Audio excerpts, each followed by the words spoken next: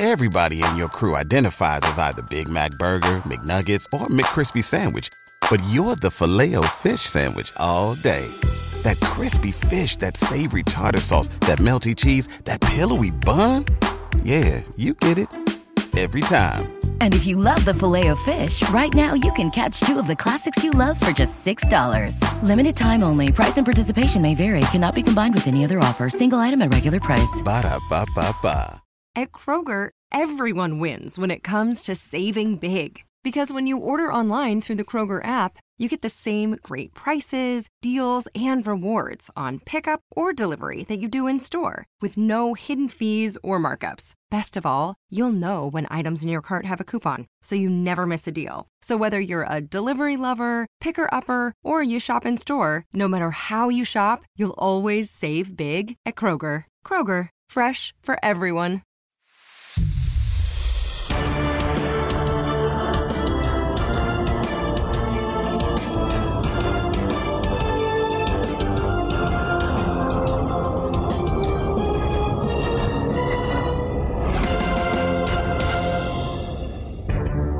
What's going on, guys? Thanks for tuning in to another episode of the Red and Gold Standard Podcast.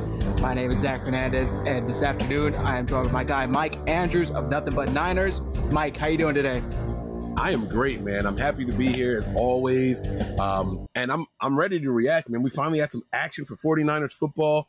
Hopefully my phone doesn't ring. I am on call, so I'm going to apologize in advance if you guys hear this loud, obnoxious sound, but knock on wood, so far, so good. Not a single call today. All right, yeah, fingers crossed. Guys, before we get started, if you are viewing on Twitter, head over to youtube.com/49ershive. Join from there. If you're commenting on Twitter, we're not ignoring you. We just cannot see or interact with those comments.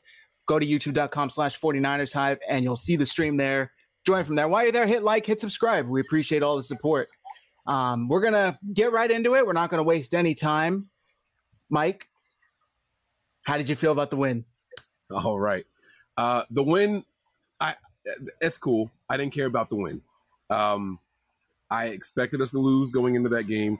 It was more about evaluating some of the depth, some of the pieces that we were anxious for us to draft and things like that for me.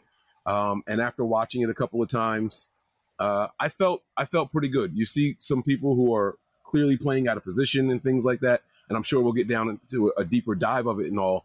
But I was really excited about what I saw overall. I think the stats can be a little inflated sometimes, you know what I mean? But like I said, we'll get down to it. But I will say this.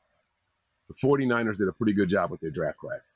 They did a pretty good job with their draft class. I think that anyone who watched it and watched individuals as opposed to watching like whether or not a play was successful will be hard-pressed to disagree. They did a solid job with their draft class.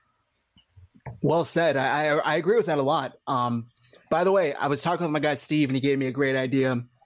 If we reach 100 likes while we're live on air, we're going to do a giveaway of some sort, either a 49ers hat, merch, not quite sure yet, but it has to be live during the show. It cannot be done after. So if you're watching live, hit like, copy the link, share it on Twitter, share it on Facebook, wherever it is you're watching. Tell your friend to like it, and you could win something. Yeah, obviously, Trey Lance got 2 series, and like you said, the stats could be a little misleading, but for the most part, I thought he looked pretty good. There's one throw in particular I can't share, or else the NFL will immediately take the copyrights for the show. But one throw to the sideline to Danny Gray, I think it was a third down that Danny Gray wasn't able to get his feet planted, that a lot of people, including the broadcasters, said, oh, it was a late throw.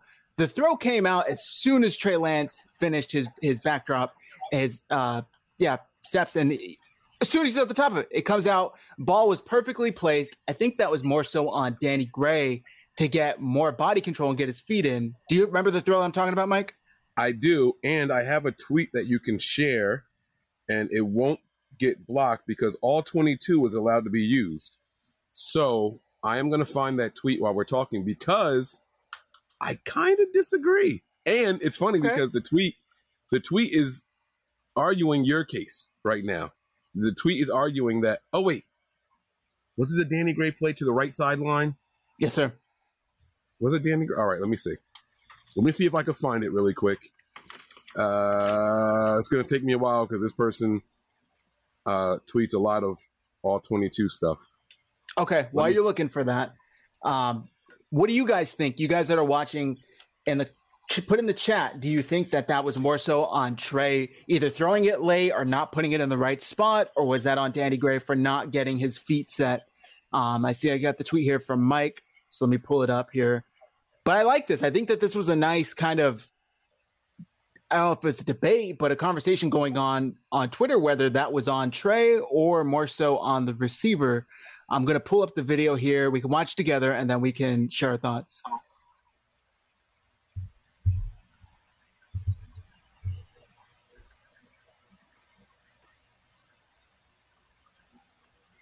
One, two, three, four. And it was considered incomplete. Now, can you hear me still? Yeah. Mm-hmm. It looks like I have like a lot. It's the sunlight coming in through the curtains. So the argument, again, is what? Let me be very clear with what we're saying here. You asking me? Yeah. The argument is that Trey Lance, both sides, Trey Lance either took too long or threw the ball too far towards the sidelines, didn't allow Danny Gray to make a play on it. I'm saying I think that's more so on Danny Gray, because if you see here, as soon as he's done with his drop, the ball's coming out. And I think it's placed in a pretty good spot to where only Danny Gray could catch that. The defender cannot make a play on that, cannot even break it up. And I think if he's able to establish more body control, he's able to get his feet in, and that's a catch. All right. So you watch the drop back. The timing of the throw wasn't the issue to me. Right. And this is, by the way, super, super nitpicky. Super duper nitpicky. I want to be. We have a very limited amount of plays, so we're going to go at them. I have no problem with the timing of the route. I think the timing was actually perfect. It was the placement. Danny Gray is already one of the taller receivers on the team, right? Like Kyle Shanahan loves this 5'11" type range, right? And Danny Gray's got some decent height to him. If it was a lower pass, it would have been right in the bread box, and Danny Gray would have had plenty. He was stretched out all the way. I mean, he looks like the Michael Jordan logo, like jumping up to catch this ball, arms out, legs spread apart and everything. And he caught the ball. He just caught it out of bounds. So he ran the right route. It was just the placement of the ball is what the biggest issue was. It wasn't about, the timing. So I agree that the timing is fine. But again, this is new to these guys, including Trey Lance. I know everyone's looking at him as a second-year guy, but his timing, he has to learn his receivers. The receivers have to learn him. This is a rookie wide receiver who, by the way, is not known as being the best and most efficient route runner. So we have to keep all those things in mind. I have no doubt that a play like this will work later on in the season with Danny Gray being the target there. I just think that the placement could have been better to allow Danny Gray to, the opportunity to get both feet in. If that ball was at the 21-yard line as opposed to the 20, he would have caught that in his arms, is what I think. So I'm not going to totally disagree with that because it could be a little closer, but where it was put, is it still not a catchable ball? An NFL receiver should be able to make that catch? No, you don't think so? No, he caught it. He caught it. With feet in bounds. Right. So then we're asking him to drag his feet as he's reaching to catch the ball. Yep. And that's not, there's very few, that's some DeAndre Hopkins type stuff. And DeAndre Hopkins is an elite, not a good, not an all-pro, not a pro. DeAndre Hopkins is an elite wide receiver. He would be able to do something like that. Larry Fitzgerald, sure, but not the average, in my opinion, not the average wide receiver. I don't think so. That's me, though. And that's not me giving Danny Gray any passes or anything like that. I just think that we're looking for this rookie to be some refined and perfect receiver already, and it's just not reality right now. First preseason game, first NFL action on the field. Like, no, he's not going to be that. He's not going to be that guy right now. Doesn't mean he can't grow into it, but no, I don't think so. All right. So Matt is not able to be here because he's at work, but I did get his thoughts, and one of his comments on this game included this play. So this is per Matt. Traded a lot right. The throw to Gray is obvious, but I love that he was able to climb in the pocket and look to throw again before he took off. That's not a common trait. He missed on some routes, but he missed small. Ayuk and Debo might have pulled in that out route that we just have discussed Danny Gray taking. So maybe a more experienced, or I don't want to necessarily say talented, did shade Danny Gray at all, but somebody who knows a little bit more about body control and has played in the NFL can make that catch. Yeah. I would question whether or not Debo could do it, but we've seen Ayuk do some phenomenal sideline catches before and things like that. I'm not, and that's not a shot at Debo, guys. I don't hate Debo, so don't hit me with that yet. But I don't know. Like I said, there's some people in the NFL that would have been able to come down with that. I just don't think Danny Gray is there yet. That's it. Dare I say George Kittle could make that catch? We've seen Kittle make some pretty incredible sideline catches. Okay. Absolutely. All right. So with that being said, overall, how would you rate Trey Lance's day? It was good. It was good. Not great. Not bad for sure. It was a good solid day for him. I was most impressed with his pocket awareness. Every time I think this kid's going to get hit, he does this thing where he gets his shoulder low. They're reaching from this side, and he puts that shoulder down. They just miss him, and he does it so frequently. Like, okay, remember how we used to watch Russell Wilson be like, how the hell did he escape that over and over? He's the luckiest person I've ever seen do it. One season, he's doing it. 2 seasons, he's doing it. 3 seasons. After a while, you say, no, he's just good, right? At a certain point, we can't say it's luck anymore. Trey Lance has done that so frequently in the few times we've seen him on the field that I actually think he's good. You know what I'm saying? And so I think that this damn line just comes and goes. What is that a reflection off of? Oh, nope, not off of that. I'm going to figure out where that reflection's coming from on my face. But anyhow, Trey Lance had a really good day. His pocket awareness was probably the most impressive thing to me.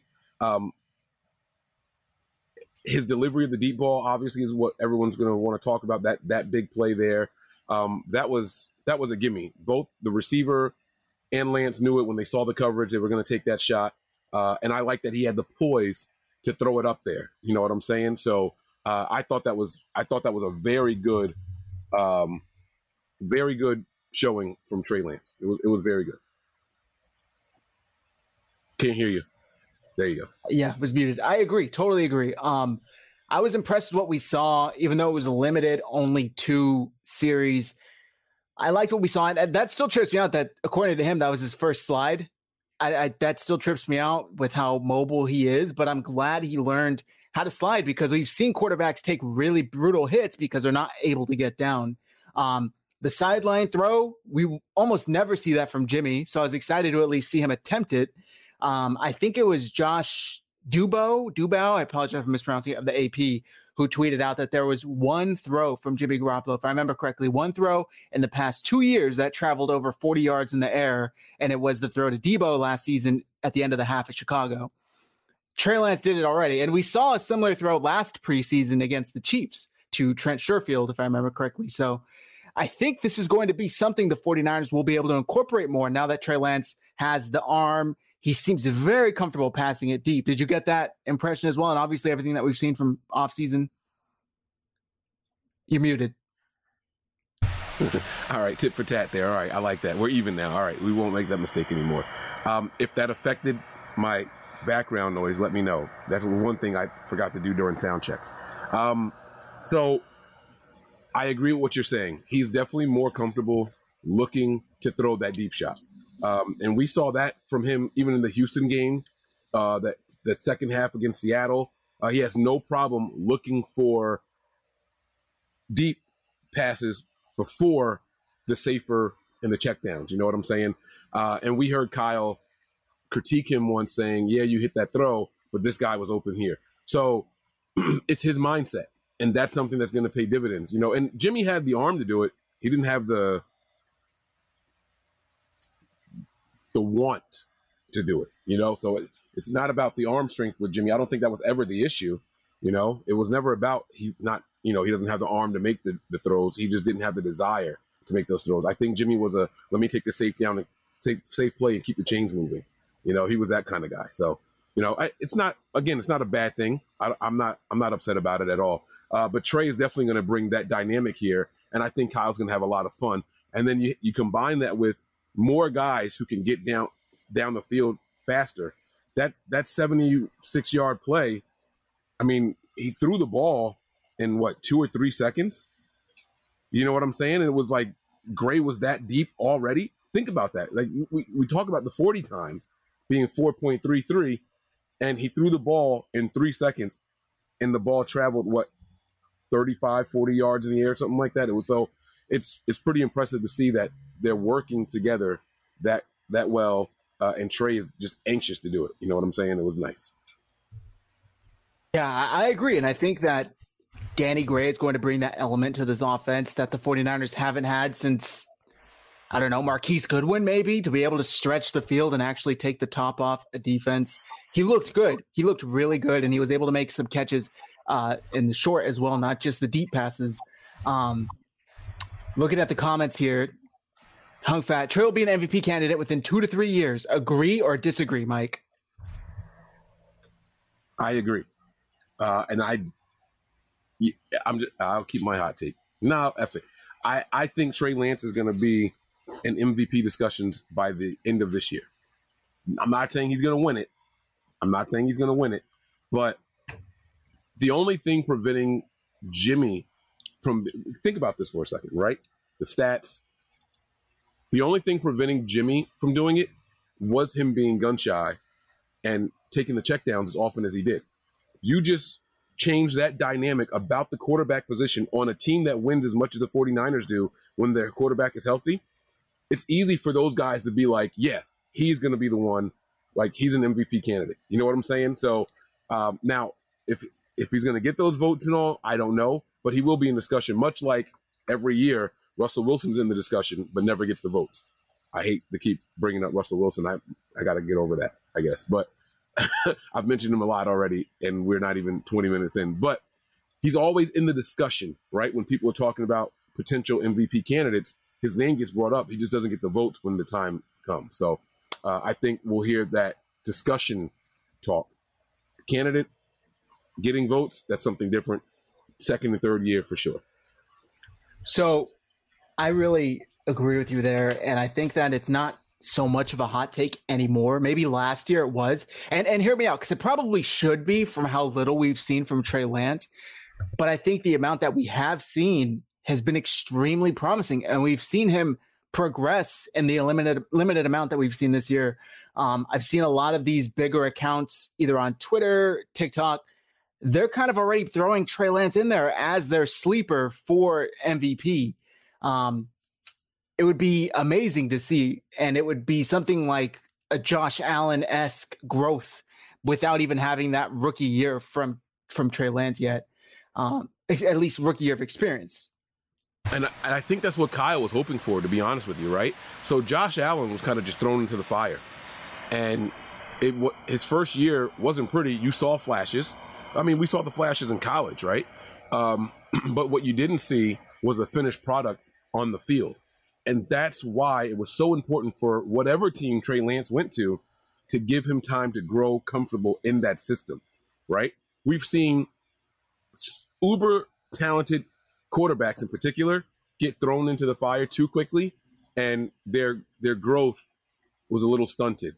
You know, now some people like that. Some people say the trial by fire is the best way to go about doing things with your quarterback. And then there are other people who say the exact opposite. Let these guys learn. And the cool thing about it is there is no right or wrong answer.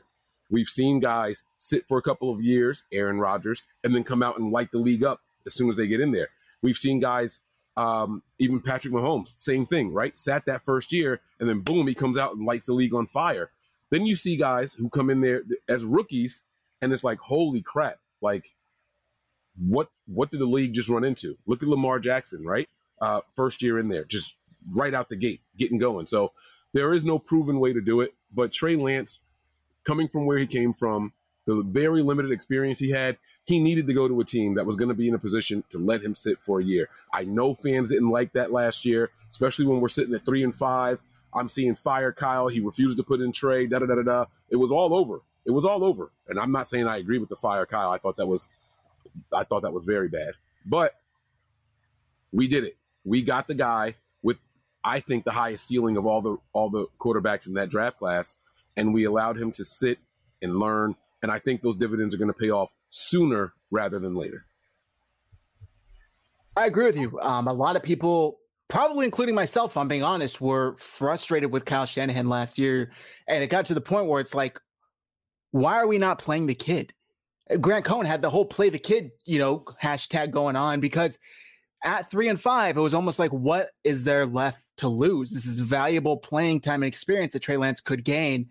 And then the 49ers magically turned the season around, and it was like, oh, okay, I guess Kyle Shanahan was right after all. There's no I in team, but there is one in Indeed, and that's the hiring platform that you need to build yours. When you're hiring, you need Indeed. Instead of spending hours on multiple job sites searching for candidates with the right skills, Indeed's a powerful hiring platform that can help you do it all. One of the things I love about Indeed is that it makes hiring all in one place so easy because Indeed does the hard work for you. They show you the candidates whose resumes on Indeed fit your description immediately after you post so you can hire faster. Join more than 3 million businesses worldwide that use Indeed to hire great talent fast. Start hiring now with a $75 sponsored job credit to upgrade your job post at Indeed.com/Blue Wire Sports. Offer good for a limited time. Claim your $75 credit now at Indeed.com/Blue Wire Sports. That's Indeed.com/Blue Wire Sports, and support the show by saying that you heard it on this podcast. Indeed.com/Blue Wire Sports. Terms and conditions apply. Need to hire? You need Indeed. NFL Sunday Ticket is now on YouTube and YouTube TV, which means that it just got easier to be an NFL fan, even if you live far away. Like maybe you like the Bears, but you're hibernating in Panthers territory. But with NFL Sunday Ticket, your out-of-market team is never more than a short distance away. Specifically, the distance from you to your remote control. NFL Sunday Ticket, now on YouTube and YouTube TV. Go to youtube.com/presale to get $50 off. Terms and embargoes apply. Offer ends 9/19. No refund. Subscription auto renews. Switching off of Trey Lance, is there anything else you wanted to talk about Trey Lance and his performance? The slide. I mean, you mentioned it, right? His first time ever in his career sliding. Admitted by him, not just some random person saying that. It was pretty cool to see that, he made it, and that's growth.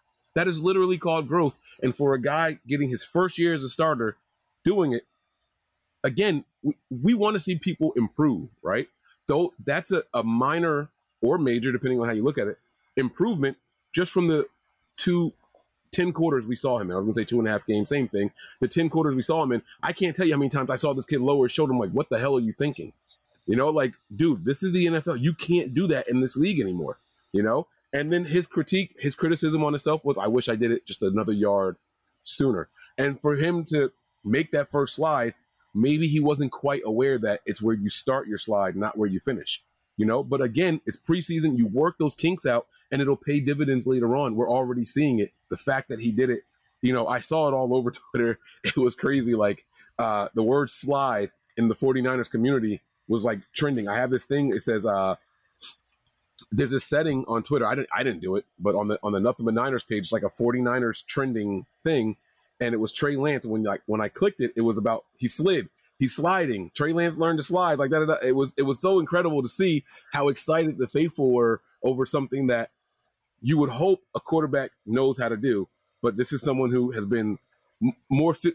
He's been the most physically gifted person on the field when he was playing, and so it wasn't a part of his repertoire. Now he made a conscious effort to bring that out, and it's going to work out. It's definitely going to work out. And it was a really, really nice slide too. It wasn't one of those awkward slides. Yeah. We've seen guys learn to slide for the first time and it not look good. That was actually a very good looking slide. So that's something that you can tell. Not only did he know I have to start doing this, he went out and worked on that. I can't guarantee you. I feel strongly about the fact that he actually went out and took sliding practices, whether it was with the Niners, instructed by the Niners, or something that he decided to do himself. I feel very confident in the fact that he went out and made a concerted effort to learn to do that. And like Matt said in his thoughts, the thing that he liked the most is that he climbed the pocket, felt the pressure, stepped up, and then resets his shoulders, looks to throw again before finally saying, okay, there's absolutely nobody open, and then took off and then slid. So it was like a very quick play, but there was a lot to like in that short amount of time. He wasn't just taking off and trying to run. He still resets his shoulders, looks again if there's any open receivers, and then once he finally realized there weren't. So I like that a lot. Moving on from Trey Lance, though, there was one significant injury over the weekend that had a lot of people thinking the 49ers might have found a trade partner for Jimmy Garoppolo. And it came out to be not as serious, but I'm going to share the tweets, and then I'm going to get your thoughts on it, Mike. This is per Adam Schefter. So obviously Zach Wilson got hurt. A lot of people immediately were like, oh my God, he tore his ACL. It did look very serious. But turns out he has a bone bruise and a meniscus tear and is expected to miss 2 to 4 weeks. I believe this morning he went in to have surgery, and Robert Saleh said, we're optimistic, but we're not out of the woods until they get in there and make the decision, they being the surgeon. And so it's not quite determined yet what will happen. And as far as how long Zach Wilson will be out, everybody immediately was saying there's a clear connection. Jimmy Garoppolo will go to the Jets. Robert Saleh, Mike LaFleur. Even though this injury is not as serious as an ACL tear, Mike, do you think the Jets should still be interested in Jimmy Garoppolo? It depends on who you ask, and it's going to also depend on the real return timetable, right? If it's just going to be, they're saying 2 to 4 weeks, which would put him back in for week 1, then absolutely not, right? You got to show faith in your first round pick. That just reflects poorly on not necessarily Robert Saleh, but the GM and the coaching staff if they were to make this move out of desperation. Now, I tweeted to Dr. David Chow, friend of the show. Well, I don't know if you guys have had him on, but he's a friend of ours over at Nothing But Niners. He's been on our show before. I tweeted him and I said, hey, Pro Football Doc, I know all details aren't out yet. Oh, I think I lost Mike for a second. There you go. There we go. I'm telling you, this new laptop just does funny things with this camera. It just stopped it in the middle of me talking, and I got the notification, so I turned it off. Sorry. So I said, hey, Pro Football Doc, I know all the details aren't out yet, but what do you feel, but what should people expect I know all the details aren't out yet, but what should people expect a fast returning, as far as returning to the field? And he got back to me. He actually let me know. He says, thanks for asking. Always check sicscore.com. He plugged his page. All right. And in this article here, very good. I'm glad you got it pulled up. They say something I think is very interesting with the wording here. So if you go down a little bit more underneath where it says bone bruise return timeline, all right, right there in bold, it says reports are he will be back in 2 to 4 weeks, but the Pro Football Docs believe it would be great news to see him return before week 4. That's not 4 weeks. That's week 4. And he says it would be great news to see him return before then. So that, in their opinion, and this is a team of pro doctors that they created this page for. This is a team of pro football doctors that say it will be a great news to see him return before week 4, not 4 weeks. There's a massive difference. We're talking about another month, and that would be a positive sign. So if that's the case, let's just say he's coming back in week 4. I still don't think you trade for Jimmy Garoppolo because it's just a little too much. It is a lot. It's a lot to ask for a team take on Jimmy Garoppolo's to take on his contract and then still trade picks to get him. And a lot of people, I think, forget that their backup is Joe Flacco, Super Bowl winning quarterback, elite passer, Joe Flacco. I'm saying that. Tongue in cheek, I know. Yes. But let me tell you, he's a shell of himself, so much so that he didn't even play in that game. after Wilson got hurt, they still didn't play Flacco. Why? That's my question to you, right? What would make you not play your backup, one, in a preseason game, two, in a game where the guy's reps got cut short? Now, that might have been his last drive anyway. I believe that was his second or third drive. So it's not like, all right, now we're going to – they probably had a script for the players, and maybe that's why. But why do you think that he didn't touch the field at all? It is interesting. And Saleh came out afterwards and saying that he still thinks that Joe Flacco could start in this league. Yada, yada, yada. All the stuff you want to hear for your head coach, say if your backup quarterback, right?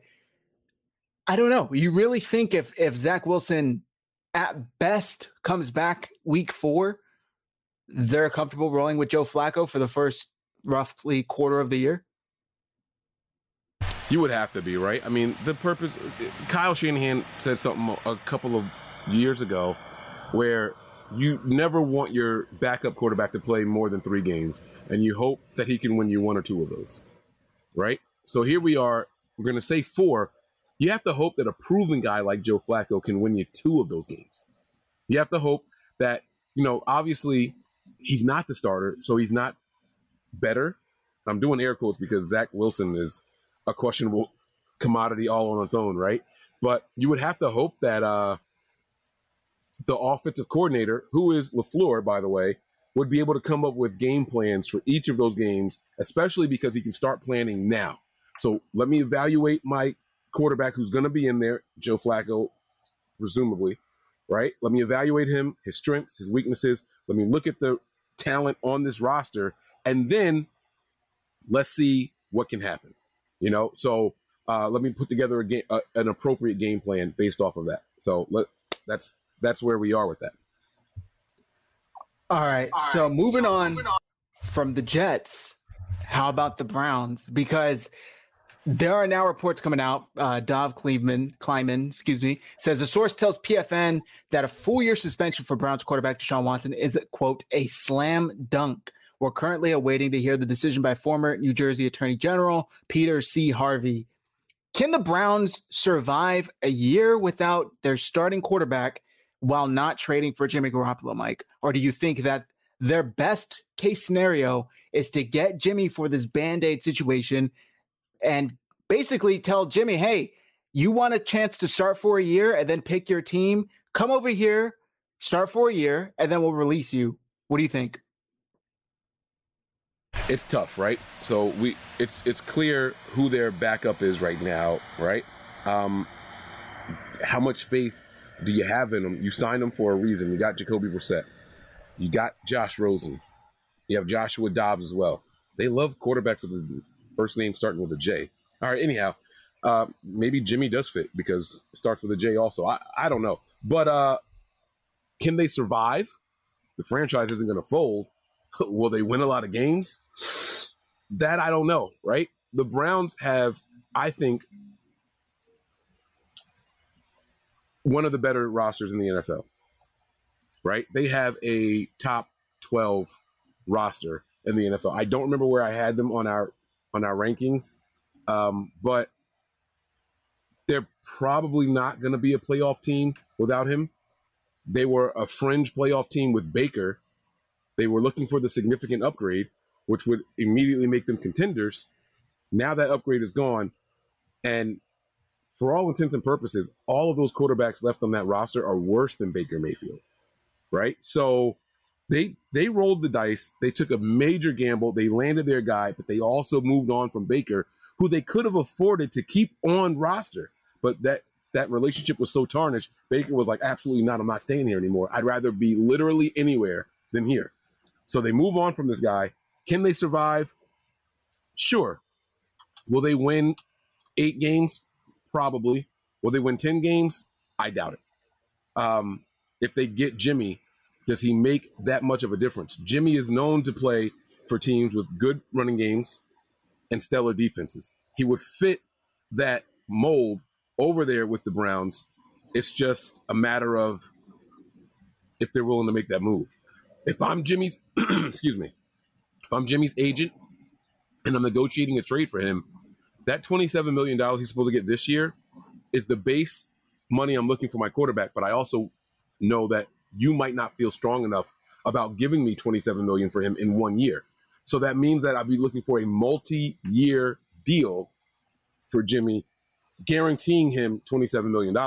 If it's only a 1 year ban, you're not going to pay him that other half of that $28 million for simplicity purposes, $14 million to be a backup. Or would you? Are you comfortable giving Jimmy Garoppolo $14 million this year, $14 million next year to be Deshaun Watson's backup? And then the other thing that we have to consider, Deshaun Watson's team and the NFLPA has not yet appealed a ruling. There's been one ruling cast down. This appeal that we're currently experiencing and going through is brought on by the NFL. His team still has the appeal in their pocket. So we start with 6 games. NFL is aiming for 17 games. When it's all said and done, they probably meet somewhere in the middle. It prolongs it all, but while it's tied up in litigation, he's allowed to practice and play. So you got some wiggle room if you're the Browns here. I don't think that Jimmy's going there. I don't. Okay. So this is per NBC Sports Bay Area. Angelina Martin's reports that there's a Browns to consider Jimmy Garoppolo trade if Watson ban increases. I believe this was on Thursday, per Mary Kay Cabot. The Browns previously were considered out of Jimmy Garoppolo's sweepstakes, but recent developments appear to have sucked them back in. Cleveland will consider acquiring Garoppolo if Deshaun Watson's 6-game suspension, quote, significantly increases upon appeal. Cleveland.com's Mary Kay Cabot reported Thursday, citing league sources. While Watson is expected to start the Browns preseason opener, which he did Friday, the NFL is awaiting a ruling from Peter Harvey, the league's designee in Watson's suspension case that could come before the game, which did not. So this was per Mary Kay Cabot of Cleveland.com, basically tweeted out at the end of last week that if this 6-game suspension does get increased, which by all reports appears that it will be, they will strongly consider trading for Jimmy Garoppolo. But I've also seen reports that the Browns would expect the 49ers to cover some of that cap space. Is that likely in any scenario where Jimmy Garoppolo gets traded? Absolutely not. Absolutely not. Because, well, all right, let me take that back. Let me take that back.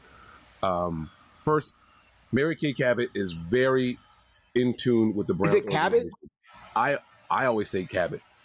I don't know. I'm not, but I feel like I've heard her say. No, I haven't heard her say her whole name. I feel like I've heard people on NFL Network say Mary Kay Cabot. Which, by the way, why is she going by all 3 names? That's like some serial killer shit. Anyhow. Mary Kay. That's what we'll say from now on. And Ashley. She is basically the Browns' Matt Mayoko. All right. So it's Cabot. All right. Thanks, Callie.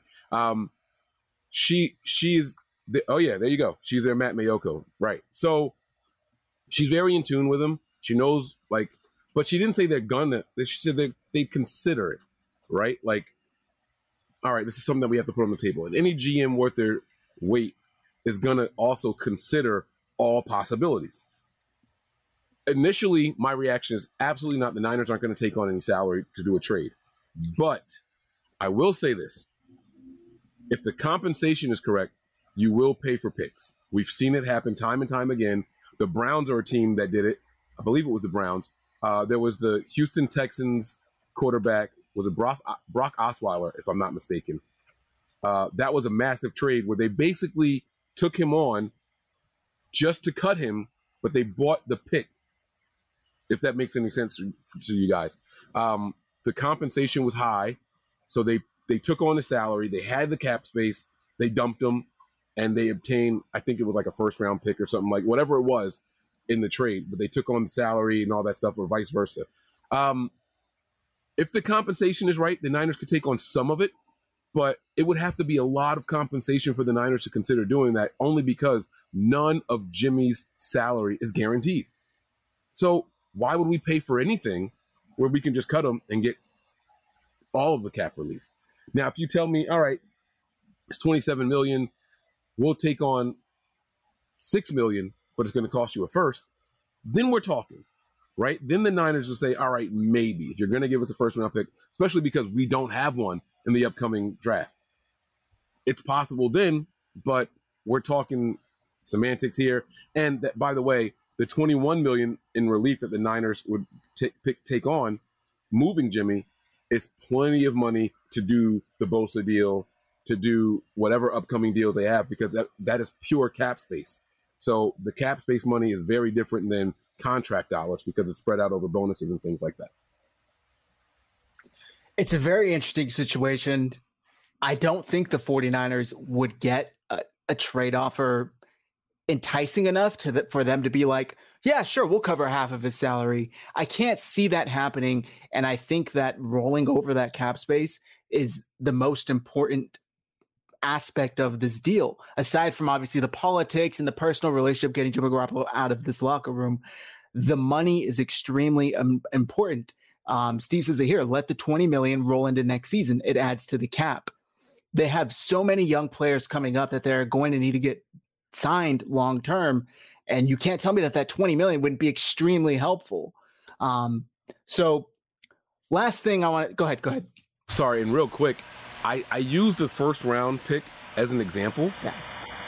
They don't have one unless they have multiples, but they traded that away to get Watson in the first place. That's right. So I'm basically saying it's impossible is what I'm in a roundabout way, unless they have multiple first round picks. And I don't know their entire stock of draft picks right now, but off the top of my head, I do know that they traded 3 first round picks to acquire this guy and a 6th round pick.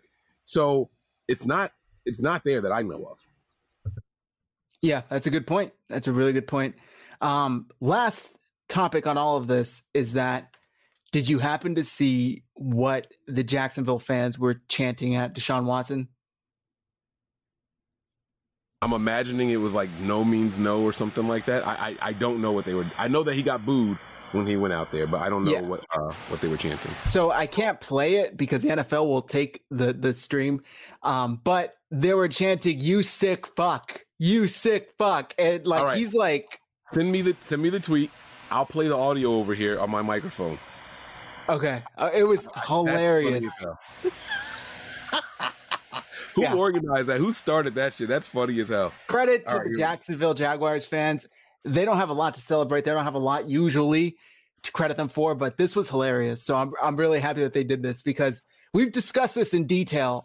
And while we're on this, I should get your thoughts on his interview that he did with Aditi Kinkawala, if I pronounce that correctly. Do you have the audio? Oh, I do. Yeah. Play right, it. Here we go. Let's hear it.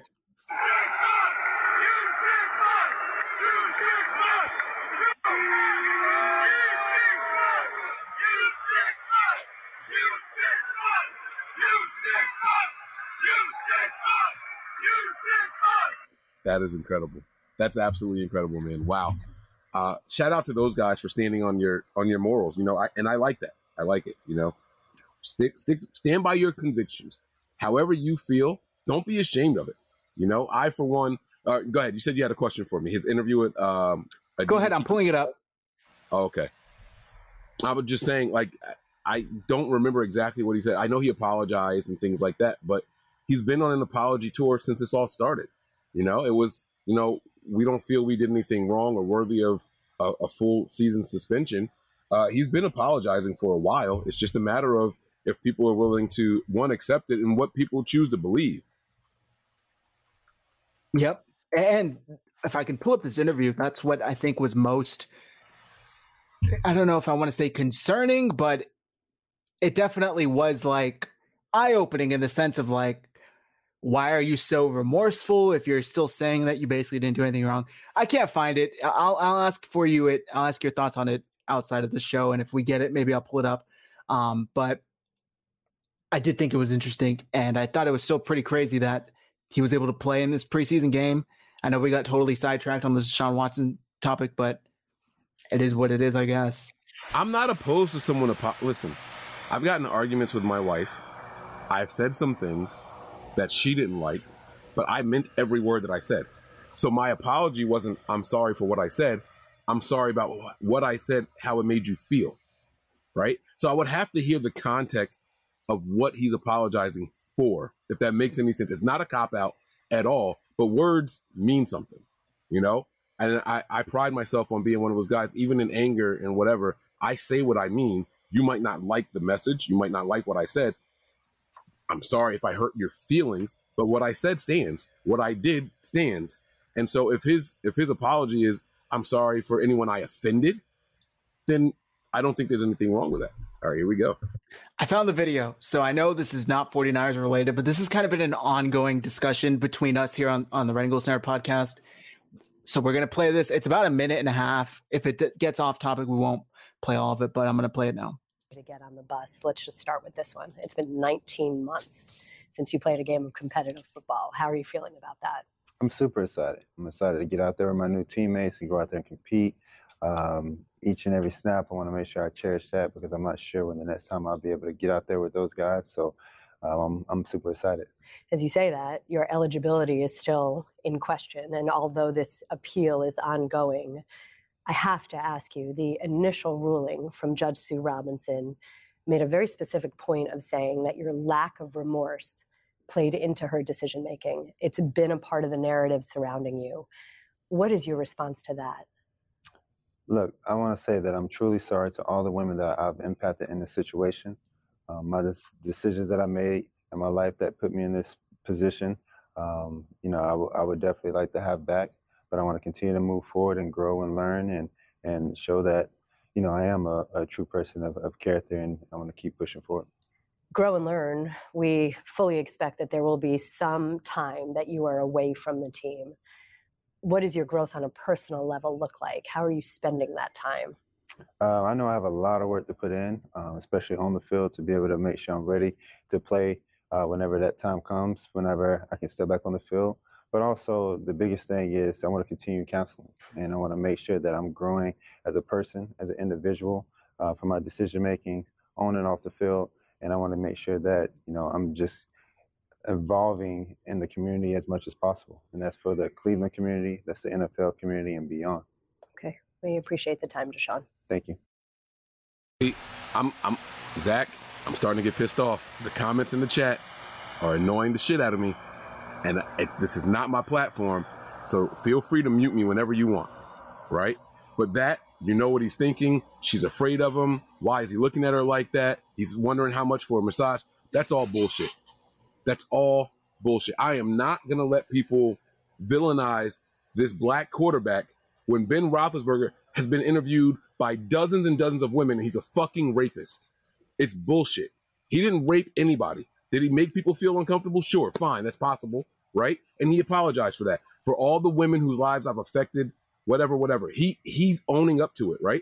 And look, we talked about on, 2 shows ago on your channel here with Matt, we talked about how we pulled up the article for Ben Roethlisberger. It was an 8-game suspension, but he showed remorse, so the NFL lowered it to just fucking 4 games and all that stuff. Remember, we talked about that. Maybe this is what they were looking at, his team. Hey, you got to come out and show some remorse. She mentioned remorse, and immediately he went right into it. Your lack of remorse throughout the proceedings. Well, the proceedings is I'm innocent. I can't say I'm sorry if I'm sitting here telling you I'm innocent. Then what the fuck am I sorry for? Right? But they're going to sit here and try to make this guy some fucking pariah.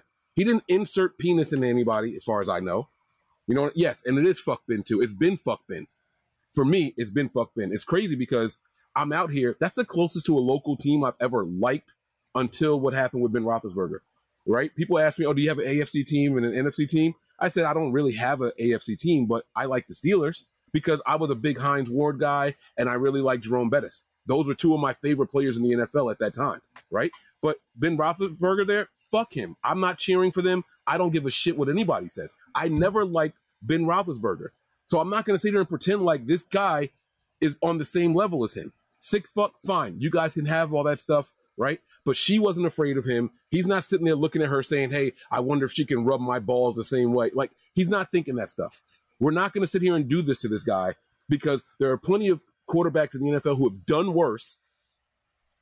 Now, maybe not as many times as he's done it, right? There's plenty of quarterbacks in the NFL who have done worse and were able to continue their careers. We're not going to make this guy some fucking pariah. He's not that.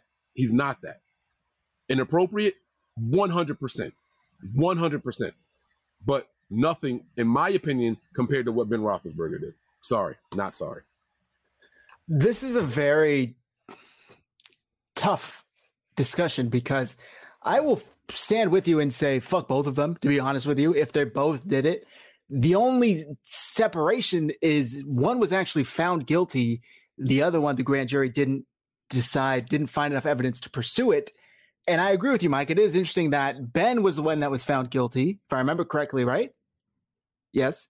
He paid, unofficially, he paid off the victims and the police department. Settlements. Remember? So, yeah, exactly. It was settlements, which is where we are now. So that on that pay, they're on par with each other's actions there. The settlements both came through.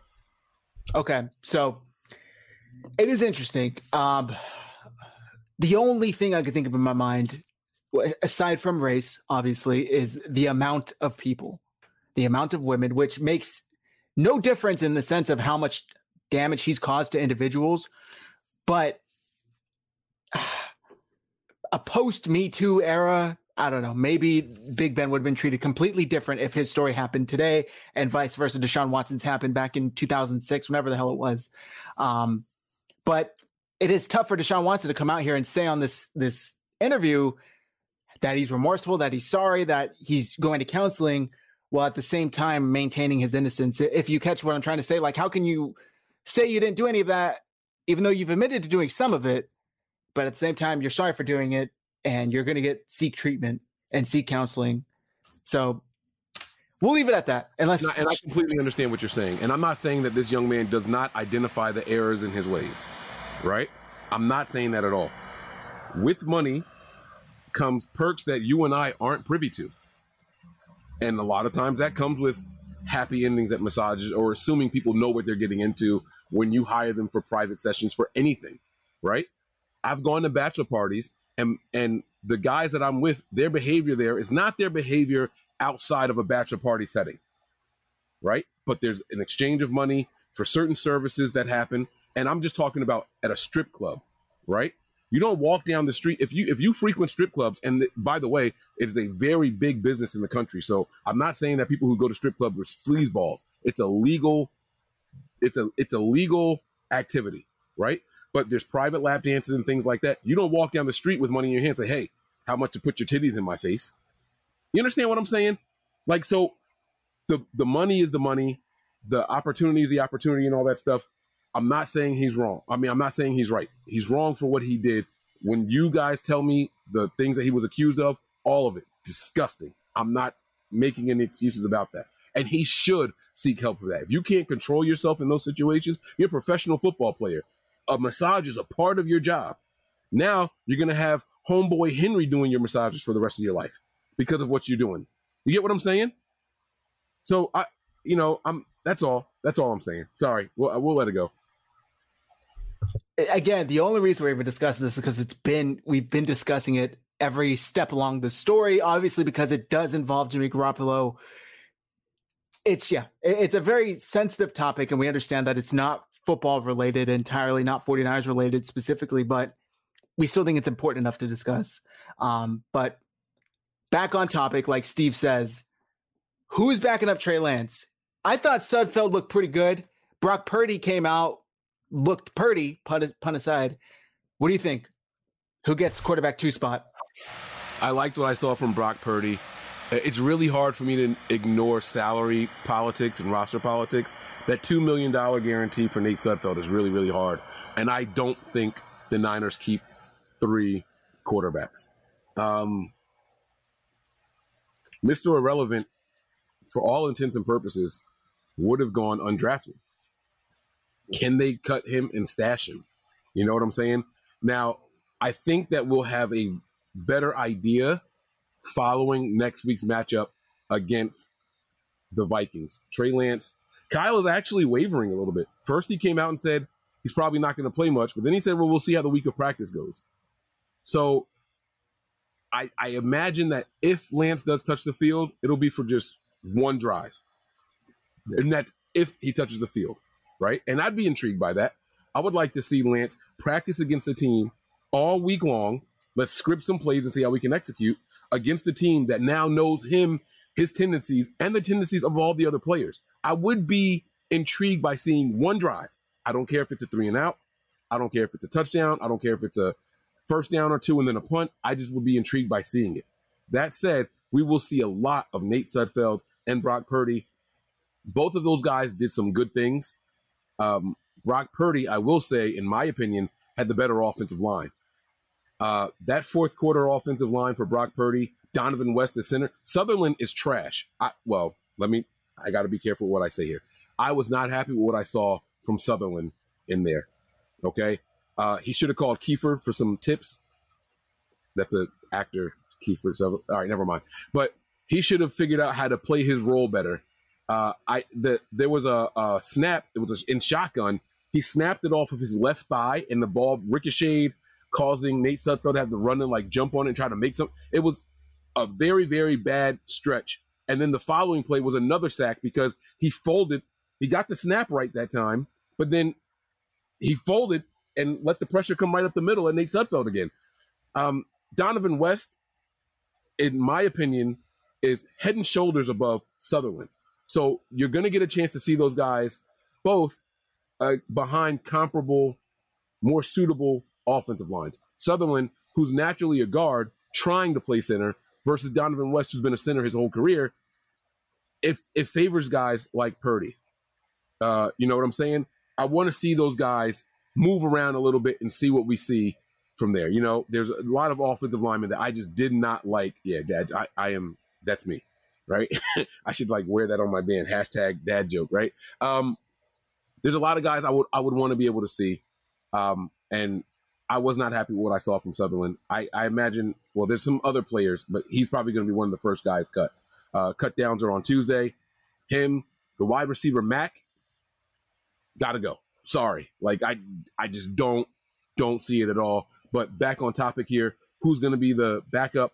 As of right now, I'm still going to give the edge to Sudfeld because of the money and because of who he was playing behind. Right now, we'll see better, and I'll have a better answer for you guys coming up in just about 10 days. Not even, because it's not even that far away. I agree with you. Although I really liked what I saw from Brock Purdy, I don't think Sudfeld gets passed up as far as backing up Trey Lance. I was equally as impressed with Nate Sudfeld, in my opinion, even though he didn't play as much, if I remember correctly, as Brock Purdy. I don't know what the total snap count was. Did he play more? Or did he play less? He played from the time Lance was done until the fourth quarter. So he did play more. He played a lot. I don't know the exact snap counts, so I'm not going to say you're wrong, but it was a shift in first quarter, second quarter. We didn't have the ball much in the second quarter. We kind of did the 3 and out thing, the bad snaps and all that, and that's when the Packers had more long, sustaining drives. So I don't know the snap count, but I know as far as quarter-wise, we didn't see Purdy until either the very, very end of the third or the beginning of the fourth. So I understand the confusion between the two of us there. Okay, I hear you. I thought Sudfeld came in and looked pretty good. He made some pretty good throws to start. From what I remember, I missed basically the middle of the second quarter through the end of the game because I had to go to like a family event, and I was watching what I could on my phone and I was listening to what I could on the drive over there on the radio. I rewatched a little bit, but I couldn't rewatch all of it before we were able to go on here. I want to share Matt's other thoughts before we wrap up here because I didn't realize the time. We haven't even talked about the secondary, we can keep going, bro. Just so you know, I am not in a rush. I have an hour and a half before my appointment, and she's only 10 minutes away, so I am good to go. All right. I appreciate it. Matt wanted to say, Sam Womack looks like a good bet to start in the slot. Not perfect, but 2 picks in your first preseason game screams ball hawk to me. Conversely, Tarvarius Moore looks like he needs to get up to speed. He absolutely got torched on that touchdown. How impressed were you by Sam Womack? Yeah, I liked what I saw from the young man. Again, this goes back to, some things we were saying about guys like Danny Gray, their first pro action, in front of people. Very, very impressive in my opinion. Like Matt said, not perfect, but you saw some signs. And you got to remember, man, I cannot say this enough, development.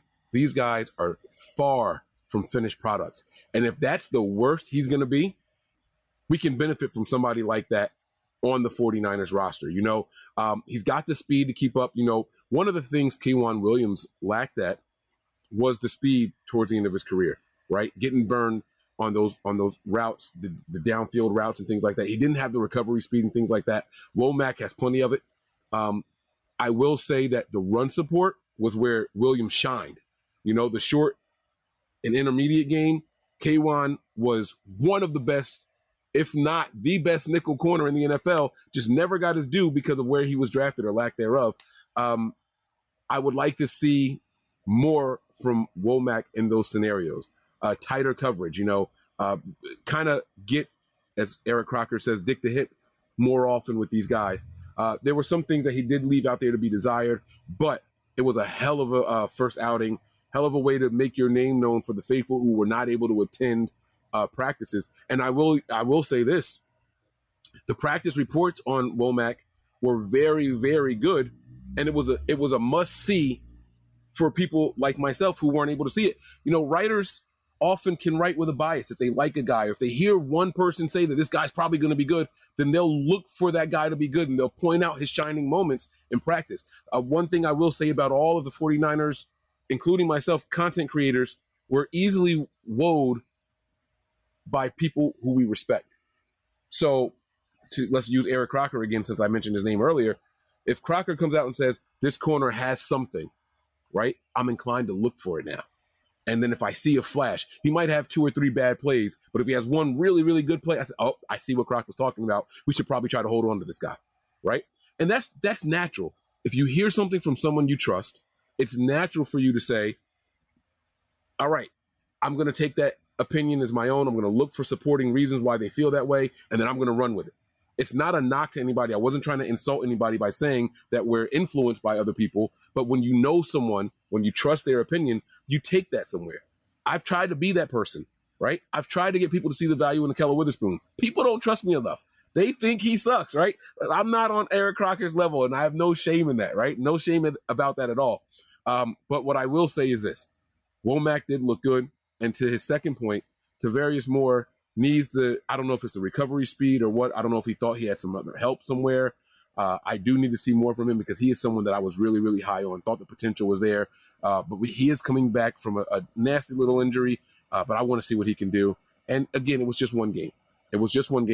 We'll see what happens. But Womack, for sure, he's looking like he might be penciled in as a starter, and I would love to see that. 49ers finding another late gem in the draft. It looks good so far. I agree. I was really, and yeah, Hunk Fat said 49ers desperately need playmakers in the secondary. They couldn't buy interceptions for the longest period coming from their corners or safeties. So yes, if this is somebody who can come in and make plays in the secondary, definitely want to get him out there as much as possible. I'm going to share Matt's last point, which has to do with the offensive line. Both lines, I should say. He said offensive line was okay. Defensive line was okay too. Wish is not great. Running backs need work. Overall, a lot to be happy with. Danny Gray looked nice overall, but he needs better body control, which we talked about earlier. Spencer Burford. I'm not sure if it's Buford, Burford. I'm going to go with Burford. Burford, yes. I thought was extremely impressive. What did you think of Spencer? I'm not going to lie to you. I love the guards. Yeah. I love the guard. Aaron Banks is someone that 49er fans could not wait to fail. He was already written off as a bust. There were tweets and stats coming out, not just from 49ers fan base and content creators, right? But nationally, right? No second round pick saw less playing time than this guy here. Something must be wrong. The 49ers really whiffed on this one, But Burford is a very, very pleasant surprise. From the time he was drafted, I was like, who? I'm searching through papers. Tony and I we buy these guides, we print these things out, and we're trying to find, like, who the hell is this guy? Tony, of course, he follows college football way more than I do. There's a reason he's the Nothing But Niners resident GM, right? He had more knowledge on this kid than I did. I had never heard his name, and not for nothing, a guy with the name Spencer Burford sounds like he should be like moving barrels of hay or something like that.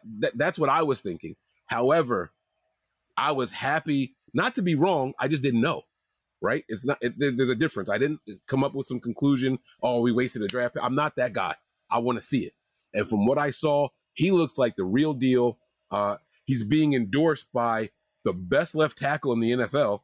Now, I expect that also because they're on the same team, right? You don't expect him to come out and say, hey, this guy's trash. But he's being heavily endorsed by him. And what I saw from the two guards, A+. Probably some of the best linemen that played all of that game. I can't find a reason to complain. No one's perfect, but for that to be your first showing and Aaron Banks coming in there, knowing all the noise and hearing it all, this 49ers team, those players, they have made it very aware. They've made it very known. They are aware of what's being said about them on social media.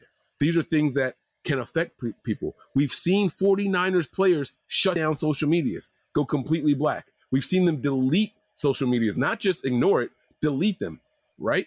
And so for a guy like Aaron Banks to come out there and have that performance that he did, if I'm not mistaken, he was one of the highest rated players, not just guards, players for PFF. Now, you guys know how I feel about PFF, but that's still saying something, right? I'm not going to just use him when I like him, right? But that's saying that he performed that well, right? No pressures allowed and things like that. His recovery, there was one play where I thought, oh my God, like he got stood straight up, but he was able to disengage and re-anchor. And that was the one knock that I heard about him all practice. I'm talking about Banks. He can't anchor well. His recovery to get back in there and set his feet and get back into it, this man was on fire. Spencer Burford, everything that I'm saying about Banks applies to him as well. And then watching Burford pull, watching him move, looking at the speed, his footwork, phenomenal play. Absolutely phenomenal. I like what I see from this kid. Again, like I said about Womack, the 49ers found another gem late in the draft, man. And I applaud them for that. These scouts are incredible. I don't know who's the credit for it. I know we like to say anytime there's a late guy, oh, Adam Peters must have found this guy. I know we like to try to credit these guys for who picked who. I have no idea. I won't be that guy. All I do know is the 49ers scouting team did a phenomenal job with guys like Womack and Burford. I agree. I'm going to play this clip from Brad at the SF Niners, and I don't think this will trigger the NFL system. If it does, oh well. It's just extremely impressive and beastly of Burford, and I was really excited to see it. So I'm going to show you guys. Brad got a really good clip of it. So let me pull it up here. Just a few seconds.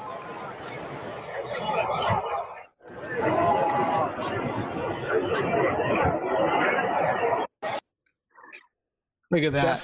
That forearm to the back just put him down. Like, I love it. Like, you got past me, but no, you're not going to make this play, right? Yep. Did you see, like, can you play it one more time? I want you guys to watch his recovery. The guy gets around him, but how quickly he was able to turn and then throw. I know you just played it for that reason, but I want to tell people what to look at. Boom, boom.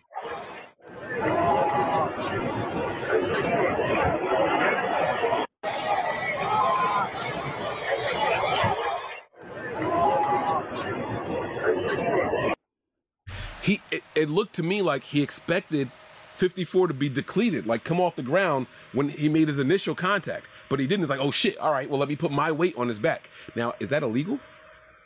Right, that's what I was going to ask. Oh shit, okay, go ahead. I'm sorry. No, you're fine.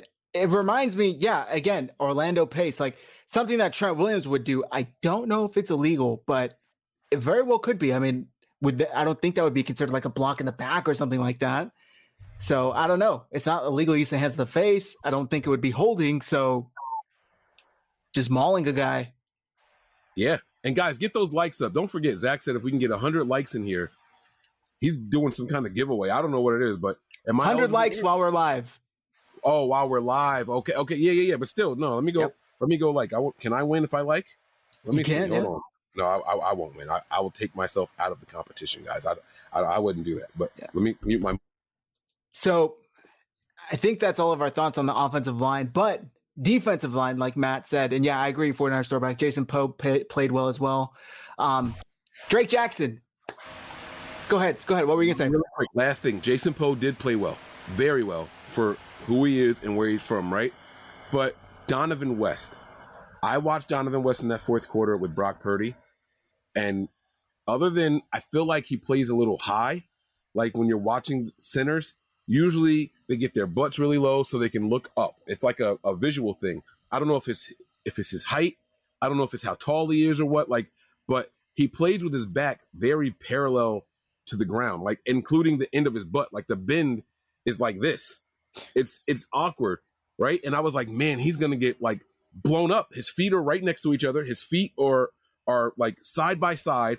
His butt is bent like this, and you just expect like when he snaps, he's just gonna get blown over. Yeah, it never happened. I was so impressed with the snap to lowering his ass transition. I have no idea what it's called. I'm not the technical guy. You guys can laugh at my verbiage. I don't care. But that dude looked really, really good for an undrafted center. He looked damn good. So that's my last take on the offensive line. I'm done. We can move on. We got a super chat fund. Let's go. Let's get these super chats going, man.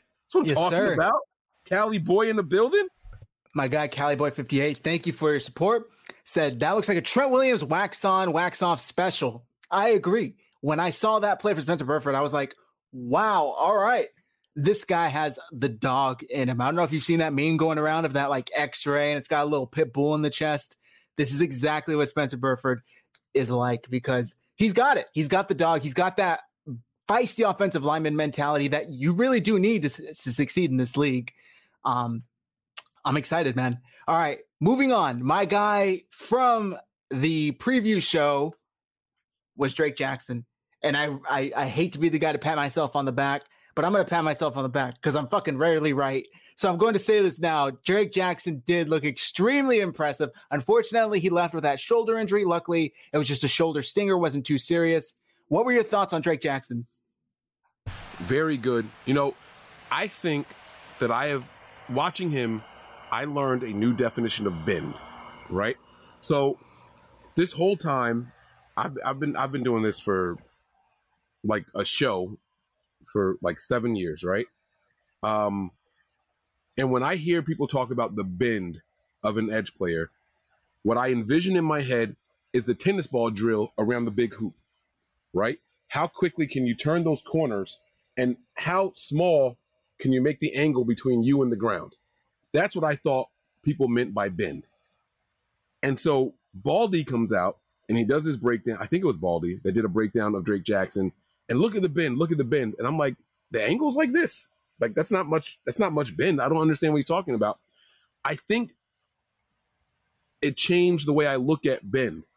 It's not so much about the angle.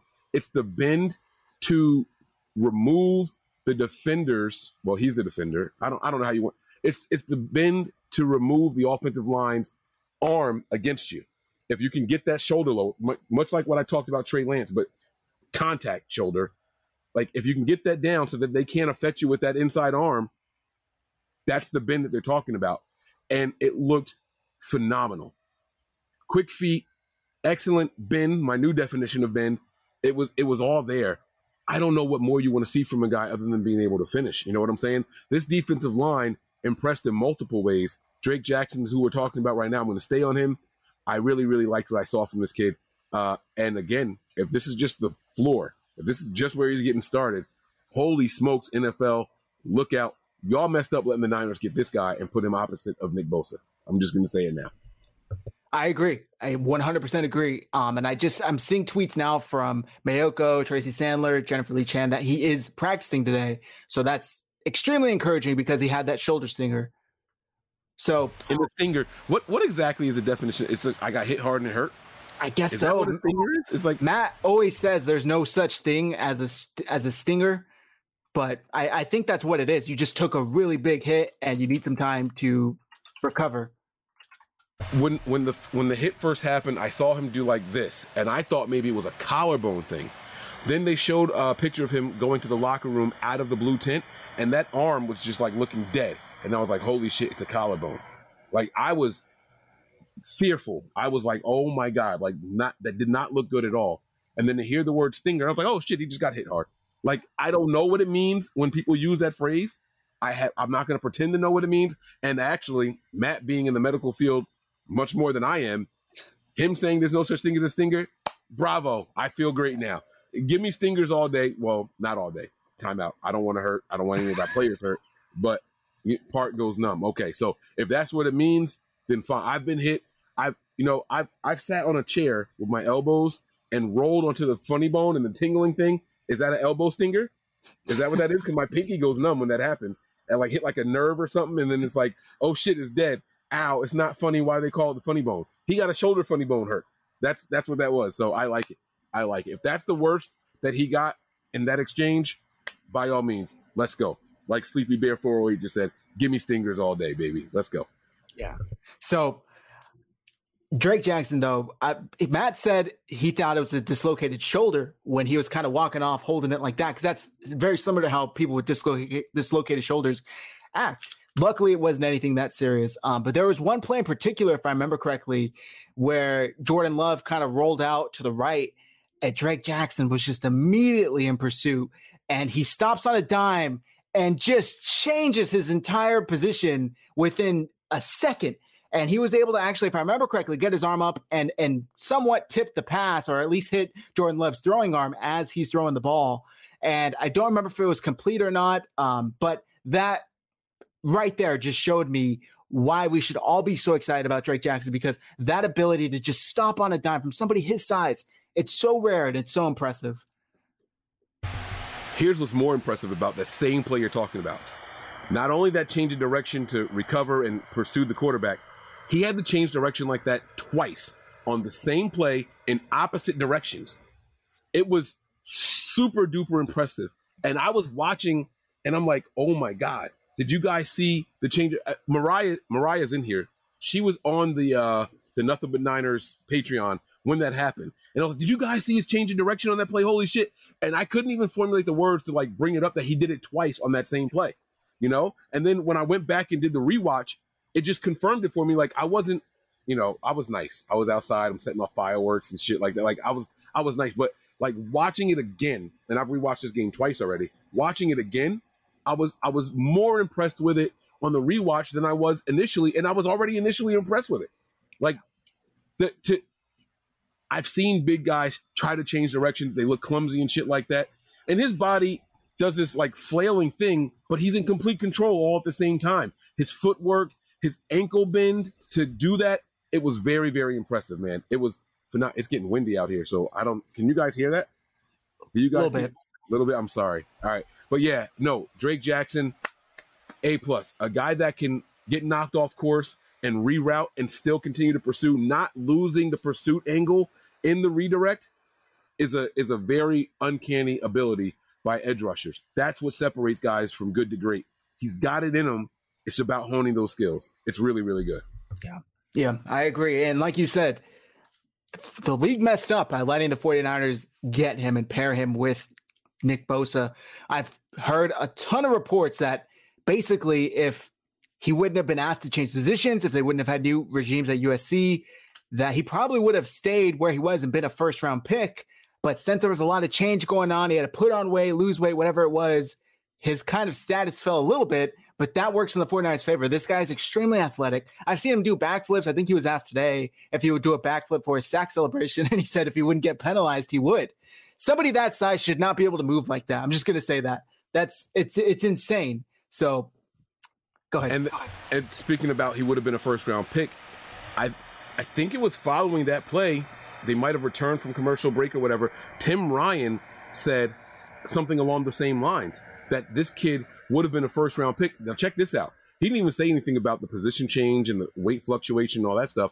He said if USC was just playing better ball and more people were watching them, this kid would have been a first-round pick. That's saying something. That's saying something. So, A+ there. And look at my man, Cali boy doubling. Man, let's go, Cali. What's up, man? I'm sorry. Go ahead. No, I appreciate it. Thank you, Cali Boy, again. Cali Boy 58 super chat. Ronald Blair tore his ACL trying to change direction like that in 2019. Drake Jackson is Mr. Fantastic. Should have been a first rounder. 100% agree. And I forgot who said it in here in the chat earlier, but once he gets his hand battles, hand work better, he's going to be unstoppable. because he's so impressive. This I didn't see, but thank you very much, Cowboy58, for your contribution to the show. Kali, did you see Ebicom and Omenihu coaching Drake on the sidelines? I did not catch that because I wasn't able to watch. Did you see that, Mike? No, I was. So I'll be honest with you guys. I don't watch a lot of the sideline stuff, coming back or going to commercial breaks and all that. During preseason games, like in the moment, I'm watching the game. I want to see who's lining up where and what they're doing. So I miss that. That is one thing I missed. Back in the day, though, when I used to, I would find certain feeds for the games, like different streams, and there were streams that you could find where they didn't go to commercial breaks. And if you guys have NFL Plus, go back and watch this game, right? And the first quarter or two, they did the same thing where you could see them working on the graphics that they're going to use before the commercial break. You can hear the background talking and things like that. And that's when I would watch sideline interactions and all things like that during the live game. But I did not take note to it. Sorry. No, that's fine. I didn't get a chance to see it either. Kali says Tim Ryan compared Drake to Bruce Smith. I heard him say that as well. Extremely, extremely impressive. This is something I wanted to touch on, and then we'll start to wrap things up here. Trey Lance made it a point to get Danny Gray and Brock Purdy's first touchdown ball. And I believe he said Mohamed Sanu did it for him. Did that impress you? Does that say anything about the type of person that Trey Lance is, Mike? Yeah, I did. I liked seeing that, and I saw Trey Lance run down the field, and I saw him pick up the ball, and I'm like, this isn't a regular season game. Why is he doing it? But it's still, it's a sentimental thing. You want to take that ball home with you. You want to, especially on the type of play that it was. I like seeing that from him. You know what I'm saying? So it was an A+, effort and good team gesture from someone that you guys want to see become a leader, right? It was something that happened to him, and in the back of his mind, that meant something. So, again, we're talking about this young man learning on the fly and on the go. This meant something to me. I want to do that for someone else. I imagine that when Trey Lance throws his first touchdown pass to another rookie or whoever, he's going to do the same thing. You know what I'm saying? So, did Ty Davis-Price get in the end zone? But when he does, you can bet your bottom dollar Trey Lance is going to make sure he gets that ball. And that's kind of my point there. So I like that a lot. Before we move on, I don't know if you're done with the defensive line takes or not, but I have another one. Please, I want to share with you guys. There was this play where Kinlaw, he didn't get the sack. I don't even think it counted as a pressure, but he tipped the ball. It was a pass from Jordan Love. He got his hand up. He tipped it enough to deflect it and make the ball fall incomplete. It wasn't a pick or anything like that. But he did this move where the offensive lineman got a hand on him, and he did this nasty, like he took his forearm and just pounded this guy's arm. Bro, I was pissed watching that happen for the other guy. Like, I was mad as a Packers, antagonist. I don't like the Packers, right? I'm like, yo, if he hit me like that again, we might have to square up. Like, that was nasty. I mean, his arm was up over his helmet, and he did it so quickly, so instinctively. That's the kind of nasty Kinlaw is going to need to bring. I saw him moving offensive linemen well, and the times that he didn't move them, like drive them back, he did a very, very good job holding his own and reading and reacting and moving the line to where it needed to go. I thought that was really, really good. I didn't catch that, but I'm going to have to go back and look at it because that is extremely impressive and just speaks to his physical ability. Our guy, Kali, had asked earlier about Javon Kinlaw. Let me see if I can find the comment here and whether or not we are concerned with him. Here we go. Thoughts on Kinlaw, first game back, but saw no flashes from him. Does that concern you at all, or is that expected? No, I'm not concerned at all. And it depends on, I guess, what you call flashes, right? So that one play that I talked about, I think that is a flash. He was able to not only disengage, completely get the lineman's arms off of him. He was away from where the play was going to be made, but he still had the wherewithal to get those hands up. That will pay dividends, especially when we're talking about guys like Womack and a tip pass. The Niners had, 3 interceptions in that game? You know what I'm saying? So it's like, that's how those things happen. right? You don't always have to get the sack. You don't always have to get the tackle for loss. You do your job. You secure where you are. You know, we saw plays where guys didn't set the edge right, and it was big gains up the sideline, right? Kinlaw was not a liability when out there, and that's what you want to see from your first-round pick, someone who's going to do their job down in and down out, and then you sprinkle in the flash plays. That's what you want to see from those guys. So I liked what I saw from Kinlaw. I can't say that it was a bad game. It also wasn't a great game from him, right? But this also didn't include game planning and things like that. This was just go out here. We did a lot of let's just see what you can do against your guy and go out there and do it. I like it, man. I liked what I saw from him. Yeah, I agree. Jimmy, I think that's how you pronounce this name. Jimmy! I got you, bro. So what do we expect from Kinlaw, though? Maybe then we won't be disappointed. And I think Big Papa said it pretty well. Kinlaw's not a sack machine. He's meant to swallow up double teams, but I still think he's going to have 5.5 sacks this year. He's supposed to be that giant plug in the middle of defensive line that is a run stuffer and maybe gets a couple of sacks a year that from quarterbacks that get pushed up by Nick Bosa, Drake Jackson, Ebukam, etc. on the edges. We saw it last year when he was in. The run defense was stout. When he left with an injury, it took a dip before the 49ers plugged Eric Armstead there in the middle, and they were able to kind of recoup that missing piece. Lake City Fresh says, D'Amico Ryan said during the presser that the focus is for Kinlaw to stay on the field. The big plays will come. I agree. And I think that he was out for so long that he does need some time to kind of get acclimated and back to NFL speed. Anything else you want to share, Kinlaw? Yeah. So I think a lot of the confusion is going to be this, and you guys can say I'm wrong, I'm biased, whatever. I'm absolutely okay with that, right?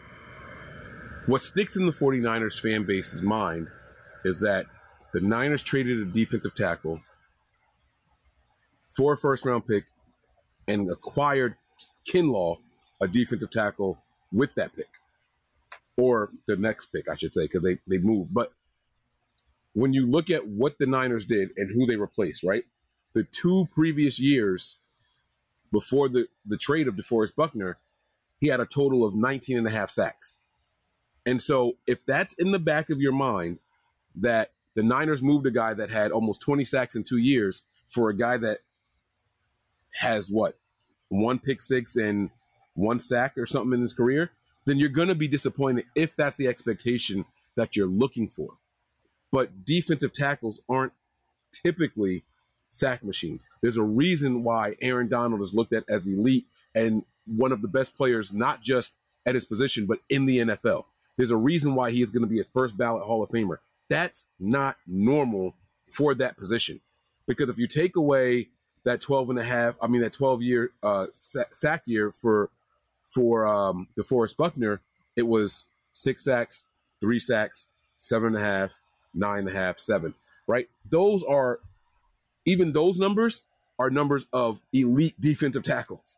You understand what I'm saying? So it goes back to the comment, what are the expectations for him? And that's what we have to be real about. It's not that. DeForest Buckner was and is a special defensive tackle. And that's why you can get a guy here and let him play in San Francisco for 4 or 5 years and still get a first-round pick for him in a trade. You know what I'm saying? Knowing he's due a big contract. That's the other thing people don't think about. When you trade a player on a contract year, typically that devalues their trade value, and we were still able to get a first-round pick for him. DeForest Buckner is a very, very, very good elite defensive tackle. You don't find those guys down at 13, 14, and 15 like where we found Javon Kinlaw. Those are guys that usually go in the top 10. I don't know where DeForest Buckner was picked off the top of my head, but I believe it was very close to the top 10 range. So that's what we have to, keep in mind. I believe. I don't know. Zach's looking. I can hear the clicking over there. All right, watch it be like 22 or some shit like that. But I think it was like mid-teens. Yeah, he was a mid-teen pick. 17 also. Overall. Oh, 17. Okay. Also, it's actually pretty close to where Kinlaw was drafted. But he was that good. And he was coming in here, with Eric Armstead. Now, Sorry. Seventh. Armstead was 17th. Okay. All right. That makes me feel a lot better. I thought he was the top 10, but I wasn't quite sure. But that makes me feel better. That furthers my point, right? If you're picking a defensive tackle that high, those are the kind of guys that are going to get you the 6-7 sacks a year, plus be good run stuffers, right? You're picking someone a little bit further down. He's still very good. He's going to come in here and do his job. But what are your expectations for this guy And I think that's what we have to keep in mind when we're looking at Javon Kinlaw. And also keep in mind, guys, there was no Bosa. There was no Eric Armstead. You know what I'm saying? There was no, like, we got to let all that play a role in this. He's going to be that much better when those guys are out there. He's the one getting the double team right now because he's looked at as the first round pick on the line right now.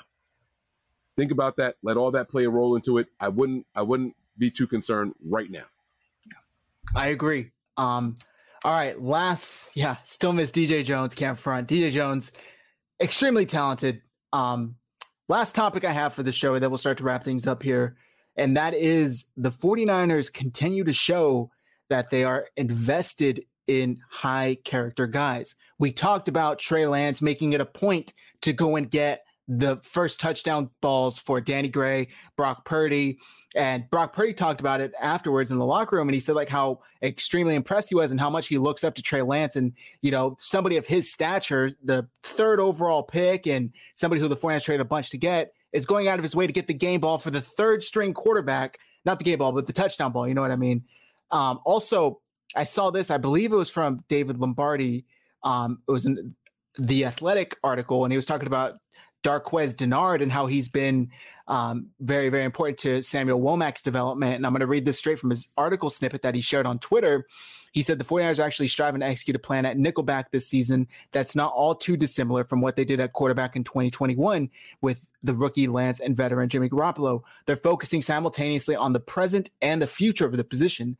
Dennard, with his wealth of pro experience, remains the favored short-term option, but he's also taken on the role of mentoring his planned replacement, Womack. Quote, Quez is a guy, he's a quiet person, but he's working with guys one-on-one, Hufanga said. He's going to pull you aside and try to help you. He's not that guy that's going to be rah-rah and talking all the time, but he definitely has been working with Womack and getting him on the same page.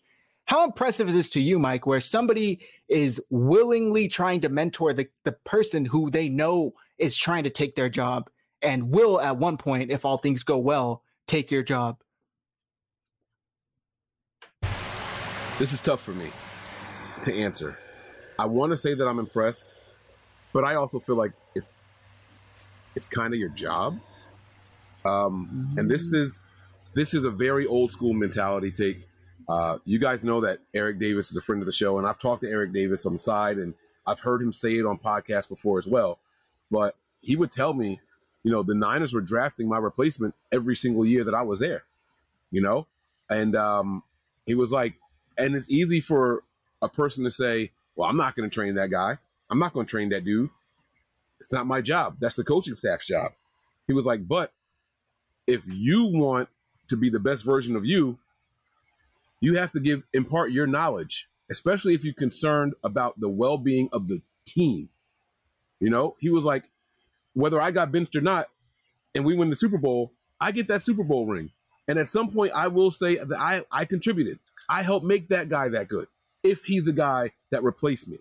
And I this is exactly what I thought about Hung Fat, right? This is exactly what I thought about, right?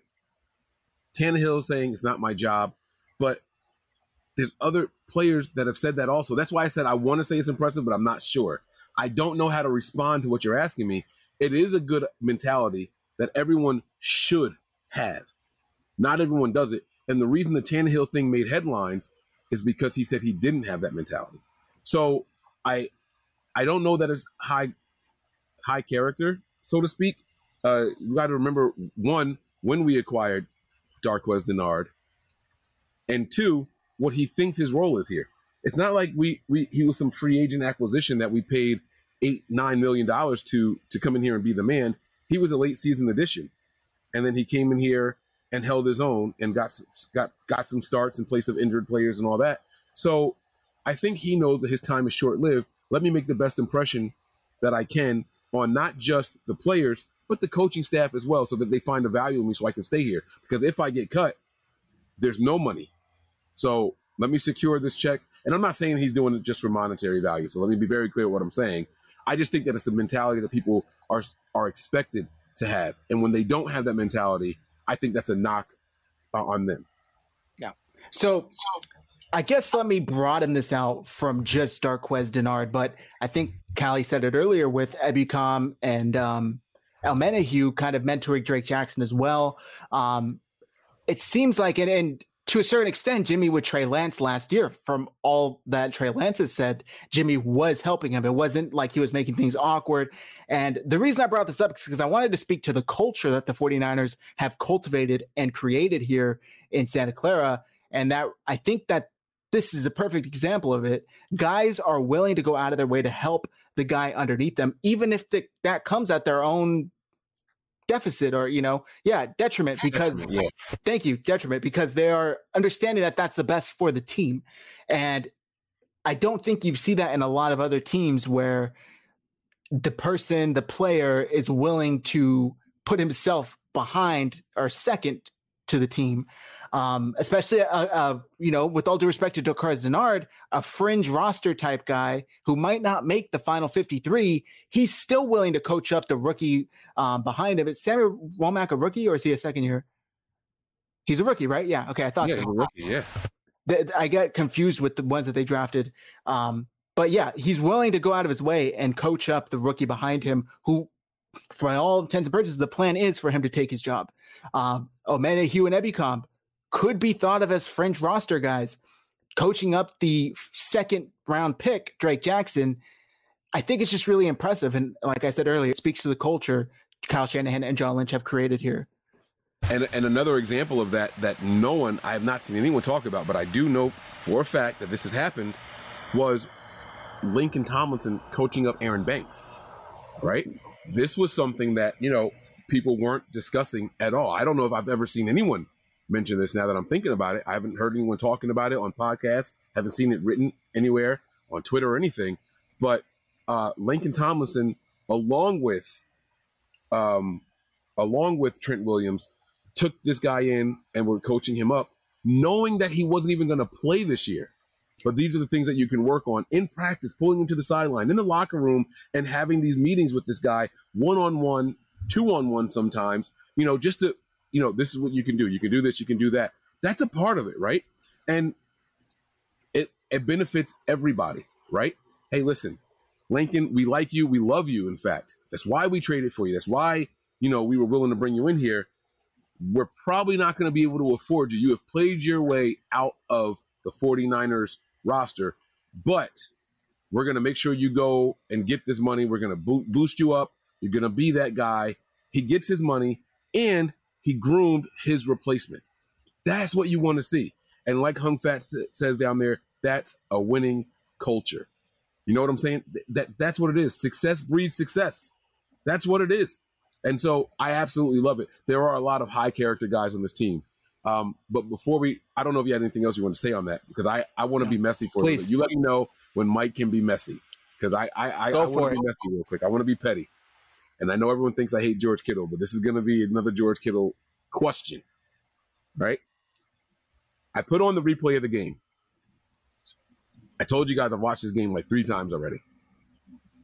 Soon as you start it, you hear Papa talking about George Kittle said he's so excited for preseason football. And immediately I got mad. So let me ask this question to you before I tell you why I got mad. Do you think we see George Kittle at all this preseason? Probably not. So why the fuck is he excited for preseason football? Maybe because it means regular football's almost here. Okay. I don't know. And maybe they just said that trying to boost him up. But a guy in plain clothes telling me that he's excited for the upcoming scrimmage? Yeah. Shut up. I don't know if he said that. So let me be very clear. I know that sounds terrible. Let me be very clear here. But, I don't want to hear Trent Williams saying that he's excited for preseason football. You're not participating. As far as I'm concerned, this is just opportunity. All right, it's opportunity for guys to make a name for themselves, but you're not making a name for yourself. You're not doing anything out there. These are guys exposed to injury. I like Aaron Rodgers' take on preseason football. I think it's pointless. I think it's stupid. It's just ways for guys to get injured. I personally like veterans with that take on preseason football. Don't tell me you're happy to see other guys go out there and they're not doing any. You're not doing anything. You might be coaching up on the sideline. I'll give you that. We talked about high character guys, and I do believe that is what George Kittle does. So let me not take that away from him. But you're excited about preseason football? Why? For what? I don't get it. I don't know. I don't get it. I'm sorry. I mean, a lot of the comments in the chat are saying maybe he wants to see his young guys ball out. Maybe he wants to be excited for his teammates. Maybe he wants to get a chance to see his boy Robert Tonyan of the Green Bay Packers because they're boys. Maybe he's just excited to see his friends on other teams that he hasn't seen in a while. It is a good point, though. You're not playing. And we don't know if he actually said it, basically. All right. I'll take a couple questions from the chat, and then we'll wrap things up. I know Mike's got to get out of here, and I got to get out of here as well. We're good, baby. We're good. Joel, I see one there. Yeah, there it is. A quick question. What do you worry about most this year for the 49ers? So after watching this game, I'm not worried about left guard anymore. I'm not worried about right guard. It might be Mike McGlinchey. We didn't discuss this at all, but there was a flare up in the knee or some swelling or something like that. I am very worried about the right tackle position. I can't say definitively, I can't say confidently that I saw a right tackle that made me feel good in this game. And unfortunately, that includes Mike McGlinchey. Now, it also goes back to expectations. I wasn't disappointed in McGlinchey's performance in this game, but I also wasn't expecting much from someone who had been off for so long with such a devastating leg injury, right? There was questions about Mike McGlinchey returning at all. So my expectations for him weren't high. To see him go out there, to see him play, but then I'm hearing the flare-up issues, and he might not practice this week against Green Bay, or they're going to hold him back. I mean, not Green Bay, against Minnesota. They're going to hold him back a little bit, things like that. I am a little concerned, to be completely honest with you, about the right tackle position. That's probably the biggest concern I have on the offensive side of the ball. And as far as on the defensive side of the ball, I am worried about the strong safety position. I know a lot of people are very high on Hufanga and all that, and I want to be right there with you guys. I was a person, I said it plenty of times, I think Moore is probably a better overall player than Hufanga, but even Moore didn't look good out there. I'm a little worried about the strong safety position. The defensive line, I'm not worried about. I love what I saw from Kamoko Toure. We didn't discuss him tonight or today. I'm sorry for you West Coast guys. We didn't discuss him at all. The linebackers, I'm very, very confident in. I really like Demetrius Flanagan-Fowles. He was all over the place out there. But it's more about those two positions for me, the strong safety and the right tackle. If Mike McGlinchey has, any kind of setback, I'll be worried about that. And just the safety position. Now, I know that they're saying they're making them interchangeable. We did see Dante Johnson moving around a lot. Dante Johnson's injury. I said it on a show, I believe with you. I believe it was our Patreon, and if Dante Johnson makes this. All right, Callie. If Dante Johnson makes this team, does that signify we're in trouble at a certain position? That was a concern of mine. They had him playing nickel. They had him playing safety in the game. I don't know what to expect from the safety position this year, and that can be. I'm not going to say it is, but that can be a very big concern. With that being said, specifically about the strong safety position, if there was one position you had to choose for it to be a weakness on your defense, just one position, Zach, what position would it be? And we've talked about this as well, but it's tough to not say tight end, honestly. It really No, I'm sorry. On the defense. Oh, on the defense. If there was one position that you had probably to pick to be corner. No. Safety. It would be safety. Because corner, it's just top heavy. You like to have a good amount of corners that you don't mind throwing in there. Worst case scenario, somebody gets hurt. I'm not that confident yet outside of Charvarius Ward and Emmanuel Mosley. The younger guys are really unproven. Ambry Thomas, Deandre Lenore, Kadar Holman. We saw a lot of these younger guys last night, and they looked okay. Sammy Womack, but they're unproven. But I think I still got to lean to safety because outside of Jimmy Ward, there are a bunch of question marks. So I agree with you there. Okay. And then, damn, I had something it just boom, went right out of my head. All right. I see some other questions there, so I'll shut up. There was something I was just going to say. You said safety corner. Oh, I'm going to drop something here that I don't know. I was saving it for a Nothing But Niner show, but I won't even say it. I'll say it on your platform. So this is going to be not breaking news or anything like that. But from what I've heard, Jason Verrett is actually ahead of schedule. Take it for what you will. Take it for what you will. Okay. Not going to elaborate more. I know this is the viewer question section. Don't say who your source is. Never, ever going to get that out of me. But from what I'm hearing, Jason Verrett is ahead of schedule. I'm going to tweet out right now. Breaking per Mike Andrews 83. Jason Verrett will start week 1 over Charvarius Ward. Talk about conclusion jumping. I didn't say that part. I just said that he's ahead of schedule. I didn't say that he's going to be ready week 1 or that he's even going to be starting. But he's definitely ahead of schedule. All right. I love it. We'll take a couple more. Steve, overreaction after 1 preseason game. Which running backs are making the roster? This is tough. I can pull up the depth chart here. That way we can have it to reference. No, that's cool. So I'm assuming we're going to keep 4 and a fullback.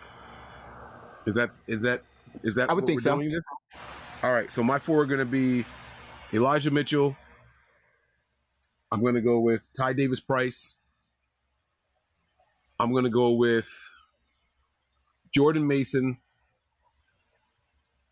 And I'm going to go with, all right. I want to say Jeff Wilson Jr., but I think he could be moved. I think Jeff Wilson could be a potential trade guy. Have you said Trey Sermon? I did not say Trey Sermon yet. So I'm going to say Trey Sermon is my 4th guy, but that leaves out Jeff Wilson Jr., but I want to make it clear why I'm leaving him out. Wait. Because I think he could be traded. Okay. Does that make sense to you? So Jeff Wilson and JaMychal don't make it. Nope. And I know everyone says that Michael Hasty is a Kyle Shanahan guy. Who was the person on kickoff in the first half that touched the ball when it was going out of bounds? Who would have got the ball at the foot? Was that Hasty? It was Hasty. Pissed me off, man. He's gone. Cut him. Gone. I don't care. I don't care that you're a 3rd down guy. I don't give a shit. And I saw Ty Davis Price let the ball bounce off of his face. He didn't catch the pass that Hasty would have definitely caught. I don't care. You have been in the NFL far too long, know what you're doing. Yeah. To not know what you're doing. And then I even heard, God, I love Tim Ryan. Tim Ryan tried to shoot him a little bit of bail, saying he was supposed to put his foot out of bounds first and then touch the ball. No, get the fuck away from it. What's the word they say when there's a punt and they want you to get away from it? It's like, it's not bomb. Oh, gosh. They shout something to let people know to get away. That's what should have been in his mind. I did not like that. I didn't like that at all. Nope, not buying it. Hasty, you have been in the NFL on this team for far too long to make that kind of mistake. Yep. I agree. My 4 would be Elijah Mitchell, Trey Sermon, TDP, and JWJ, Jeff Wilson Jr. I don't think Hasty and I don't think Mason. I would be okay if they kept Mason instead of Jeff Wilson. For some reason, I think Shanahan just loves Jeff Wilson. I think he loves his ability. I think he loves his experience. And I think that he can basically plug him and play. And he understands that worst case scenario, he could start Jeff Wilson and he's comfortable with Jeff Wilson getting the bulk share of carries. I don't think the same could be said for JaMychal Hasty and not yet for Jordan Mason, who's largely unproven. I think he's going to ride Jordan Mason out for the rest of the preseason along with JaMychal Hasty, and then they'll likely get cut. Hasty could be traded. I don't think that there's much trade value for him right now. And to piggyback off of what you said about Jeff Wilson Jr., one, he's the best pass catcher as far as a running back on this team. I don't know if you guys are aware of this, but he played wide receiver in college. So he has really, really good hands.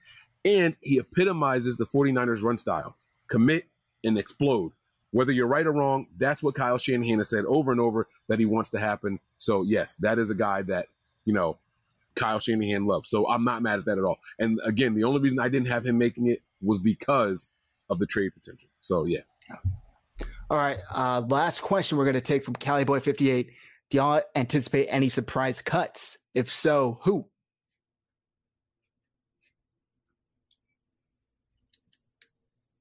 This is a tricky question because a surprise cut is someone that you would expect to make the team. It's not like I can't sit here and tell you guys, Mac, the wide receiver, is going to get cut. I said that already, right? I think he's going to be one of the first names we see. I'm going to go with one. I can go with one while you think. Yeah, please. Kimoko Toure. Hear me out. It's a very, very deep line. I don't remember what they signed him for. He was playing, if I remember correctly, pretty deep into the game last night. I could be wrong because, again, I listened to the second half and watched what I could on the phone. But he could be the odd man out. I don't know. Maybe they like Ebukam and his ability. Maybe they like Amenahue and what he brings. And maybe Kimoko Toure, on the depth chart, which is completely unofficial and the first one, obviously, but he's buried behind Ebukam, Jackson, Kerry Hyder, and then Kimoko Toure is listed under left defensive end. So I don't know. Maybe Kimoko Toure is the odd man out. I have an answer for you, but I have to look up the dead money first. Which is a good point. I should have done that with Toure first. No. He's not. Dead cap's $1 million. So he was signed for 1 year, $1.6 million with a dead cap of $1 million. I got one for you. It's someone whose name you actually mentioned. Samson Ebukam. I can see it. I definitely think he could be a guy. He's he said something this offseason at the podium about basically learning a new position, doing something different. That's what all of last season was for. So I'm gonna say Samson Ebukam. I think a lot of people have him penciled in as making this. Yeah, Sosa, exactly. Let's go. It's my girl right there. Right. And that's the other thing too, right? His base salary this year, he's up there at 5.9. To cut him, it's only going to cost us 1.75. And the production's not there. We can say what we want about this guy. The production's not there. And I'd rather have a guy like Toure over him. Sorry, not sorry. Like I just it's not there. I'm gonna say Sosa also. Well done, Mariah, man. Look at that. See, her name starts with an M. My name starts with an M. We're kindred spirits here. All right. With that all said, now we got to do the business part of the show and shout out to our sponsors. First, I want to shout out to Sports Illustrated. As you guys see behind me to my left, I have this lovely copy of the Sports Illustrated San Francisco 49ers at 75, celebrating the history of 49ers football. Hardcover, as you can see. And if you click the link in the description, you will save 30% off with our code. Click the link in the bio and you will save that. Like I said, it's got the complete 75-year history of the 49ers. And it's a really good book. And if you want to keep it either on your coffee table, have it up in your background for shows like I have mine, grab it now. It's a limited edition for us to be able to give you guys a discount on it, only for a couple more weeks. Click the link in the description, save 30% on the San Francisco 49ers at 75. And then next, we got to shout out our guy at Terrell Owens, 81 Vino. Terrell Owens, football great, is now in the wine business. Go to 81vino.com and enter code HIVE. You'll get 10% off for 2 or more bottles, 10% off your entire purchase, free shipping on 2 or more bottles. Support the 49ers legend as he ventures into the wine business. Go 81vino.com, code HIVE. And lastly but not least, Acre Gold. It's only right that Acre Gold sponsors the Red and Gold Standard podcast. With inflation being ridiculously high right now, guys, put your money in something that retains its value, like gold. If Matt was here, he would call it our gold stamp because it's rather small. It's 2.5 grams. It's a gold bar. I still call it a gold bar because I got plenty of them. And once you reach the market price of 2.5 grams, Acre Gold will discreetly send you your gold bar. Click the link in the description as well for your gold purchases to start accumulating today. All right. We have one more question. What's up? I wanted to say something really quick. So I went back to check to see if you guys reached the 100 likes or not, right?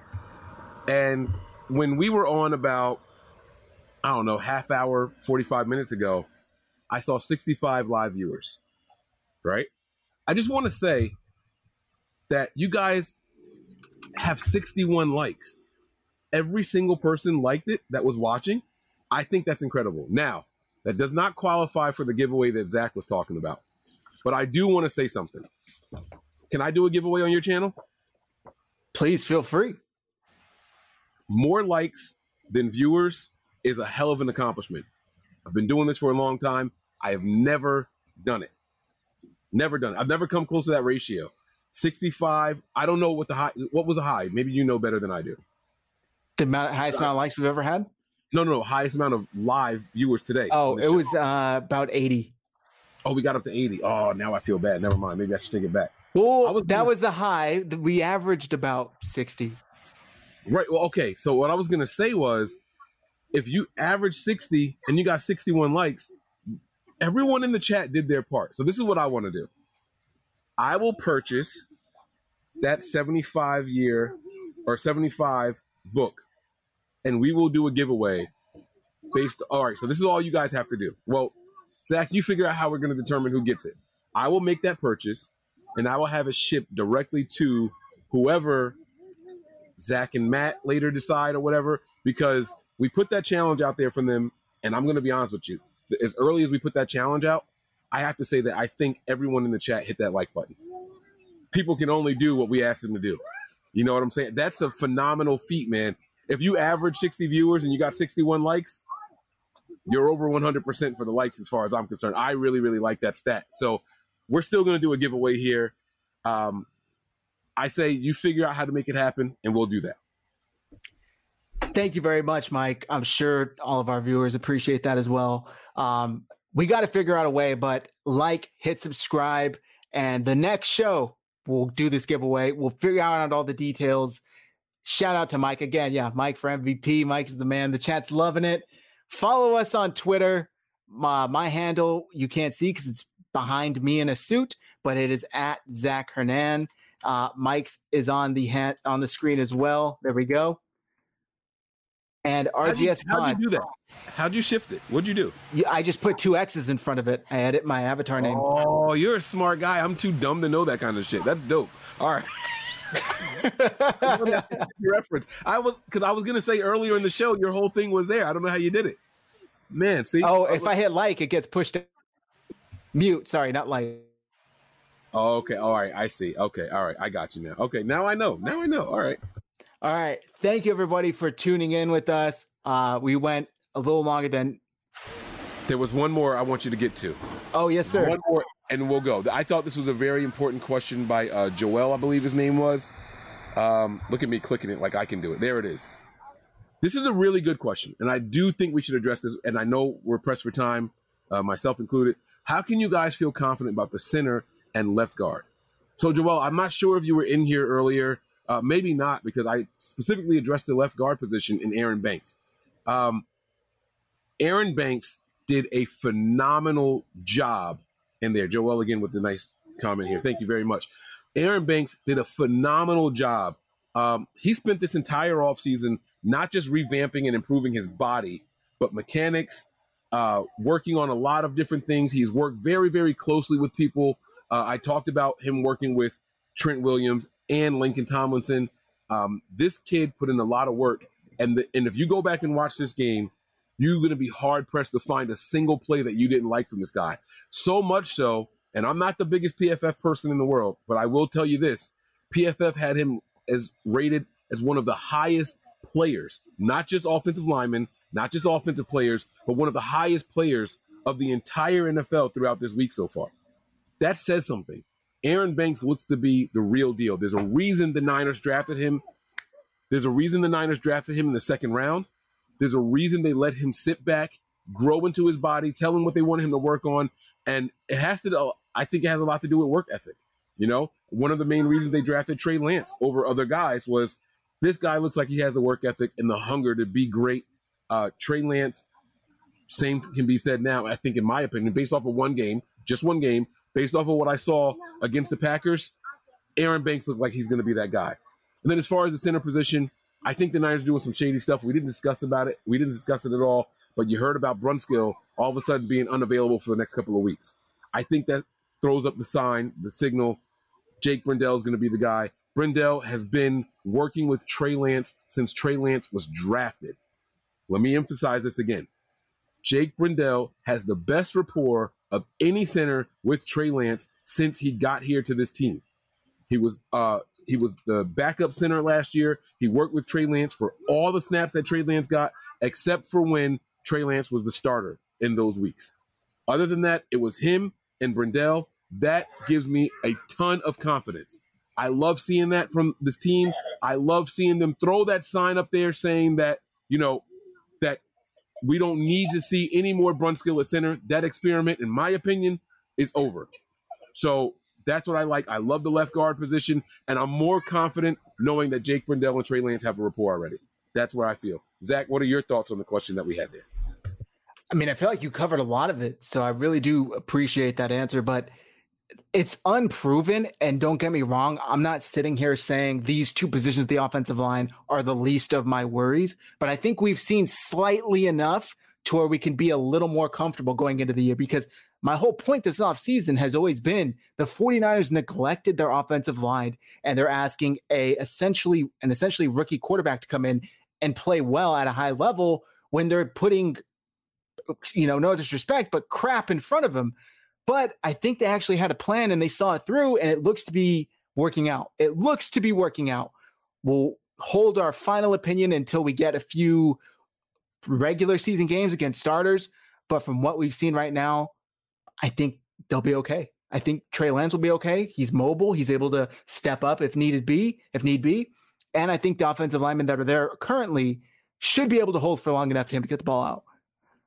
And just to piggyback off of what you just said about Lance, I talked about how that ability to lower that shoulder when someone from the edge is coming.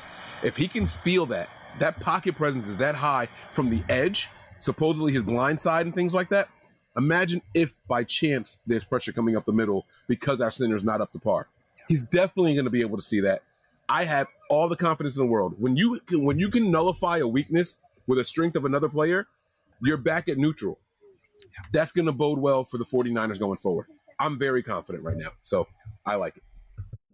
All right, guys. With that all said, thank you very much, Mike. It's always a blast having you on. Shout out to Matt. You're out there saving lives, working in the medical field. Unfortunately, you couldn't be here with us, but we got your thoughts out, so we thank you for that. Mike, I'm sure everybody here follows you. Let the folks know where to find you in case they're somehow hearing about you for the first time. All right. If you guys don't already, my Twitter handle is right there. I don't encourage people to follow me on Twitter because I don't do a lot of tweeting, but it's there, Mike Andrews 83. But I do encourage you guys to follow our channel, Nothing But Niners. It's Nothing But 9, the number 9, ERS on Twitter. So give us a follow over there. And then, of course, go and follow the YouTube page. It's Nothing But Niners. You can do hashtag NB Niners on Twitter, on YouTube. You'll find us over there. NB Niners, Nothing But Niners, however you choose to type it. It will show up. I can guarantee you guys that. So thank you all very, very much for the support. We really appreciate it. Do you want to touch on this comment here, or should we?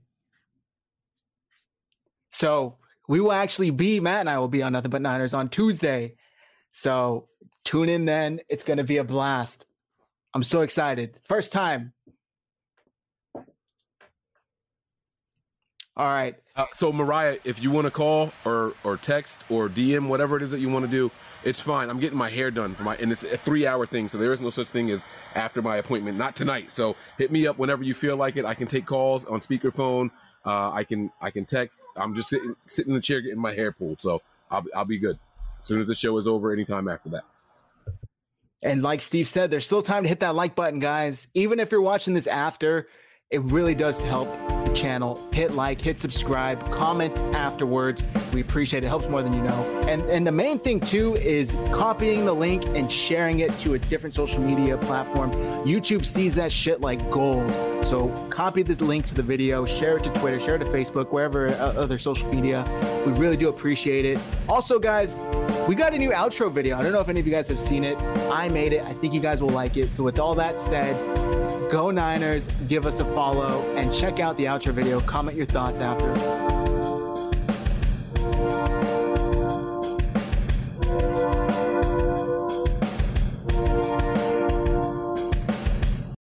Hey, this is Elliott Smith from the Arsenal Vision podcast.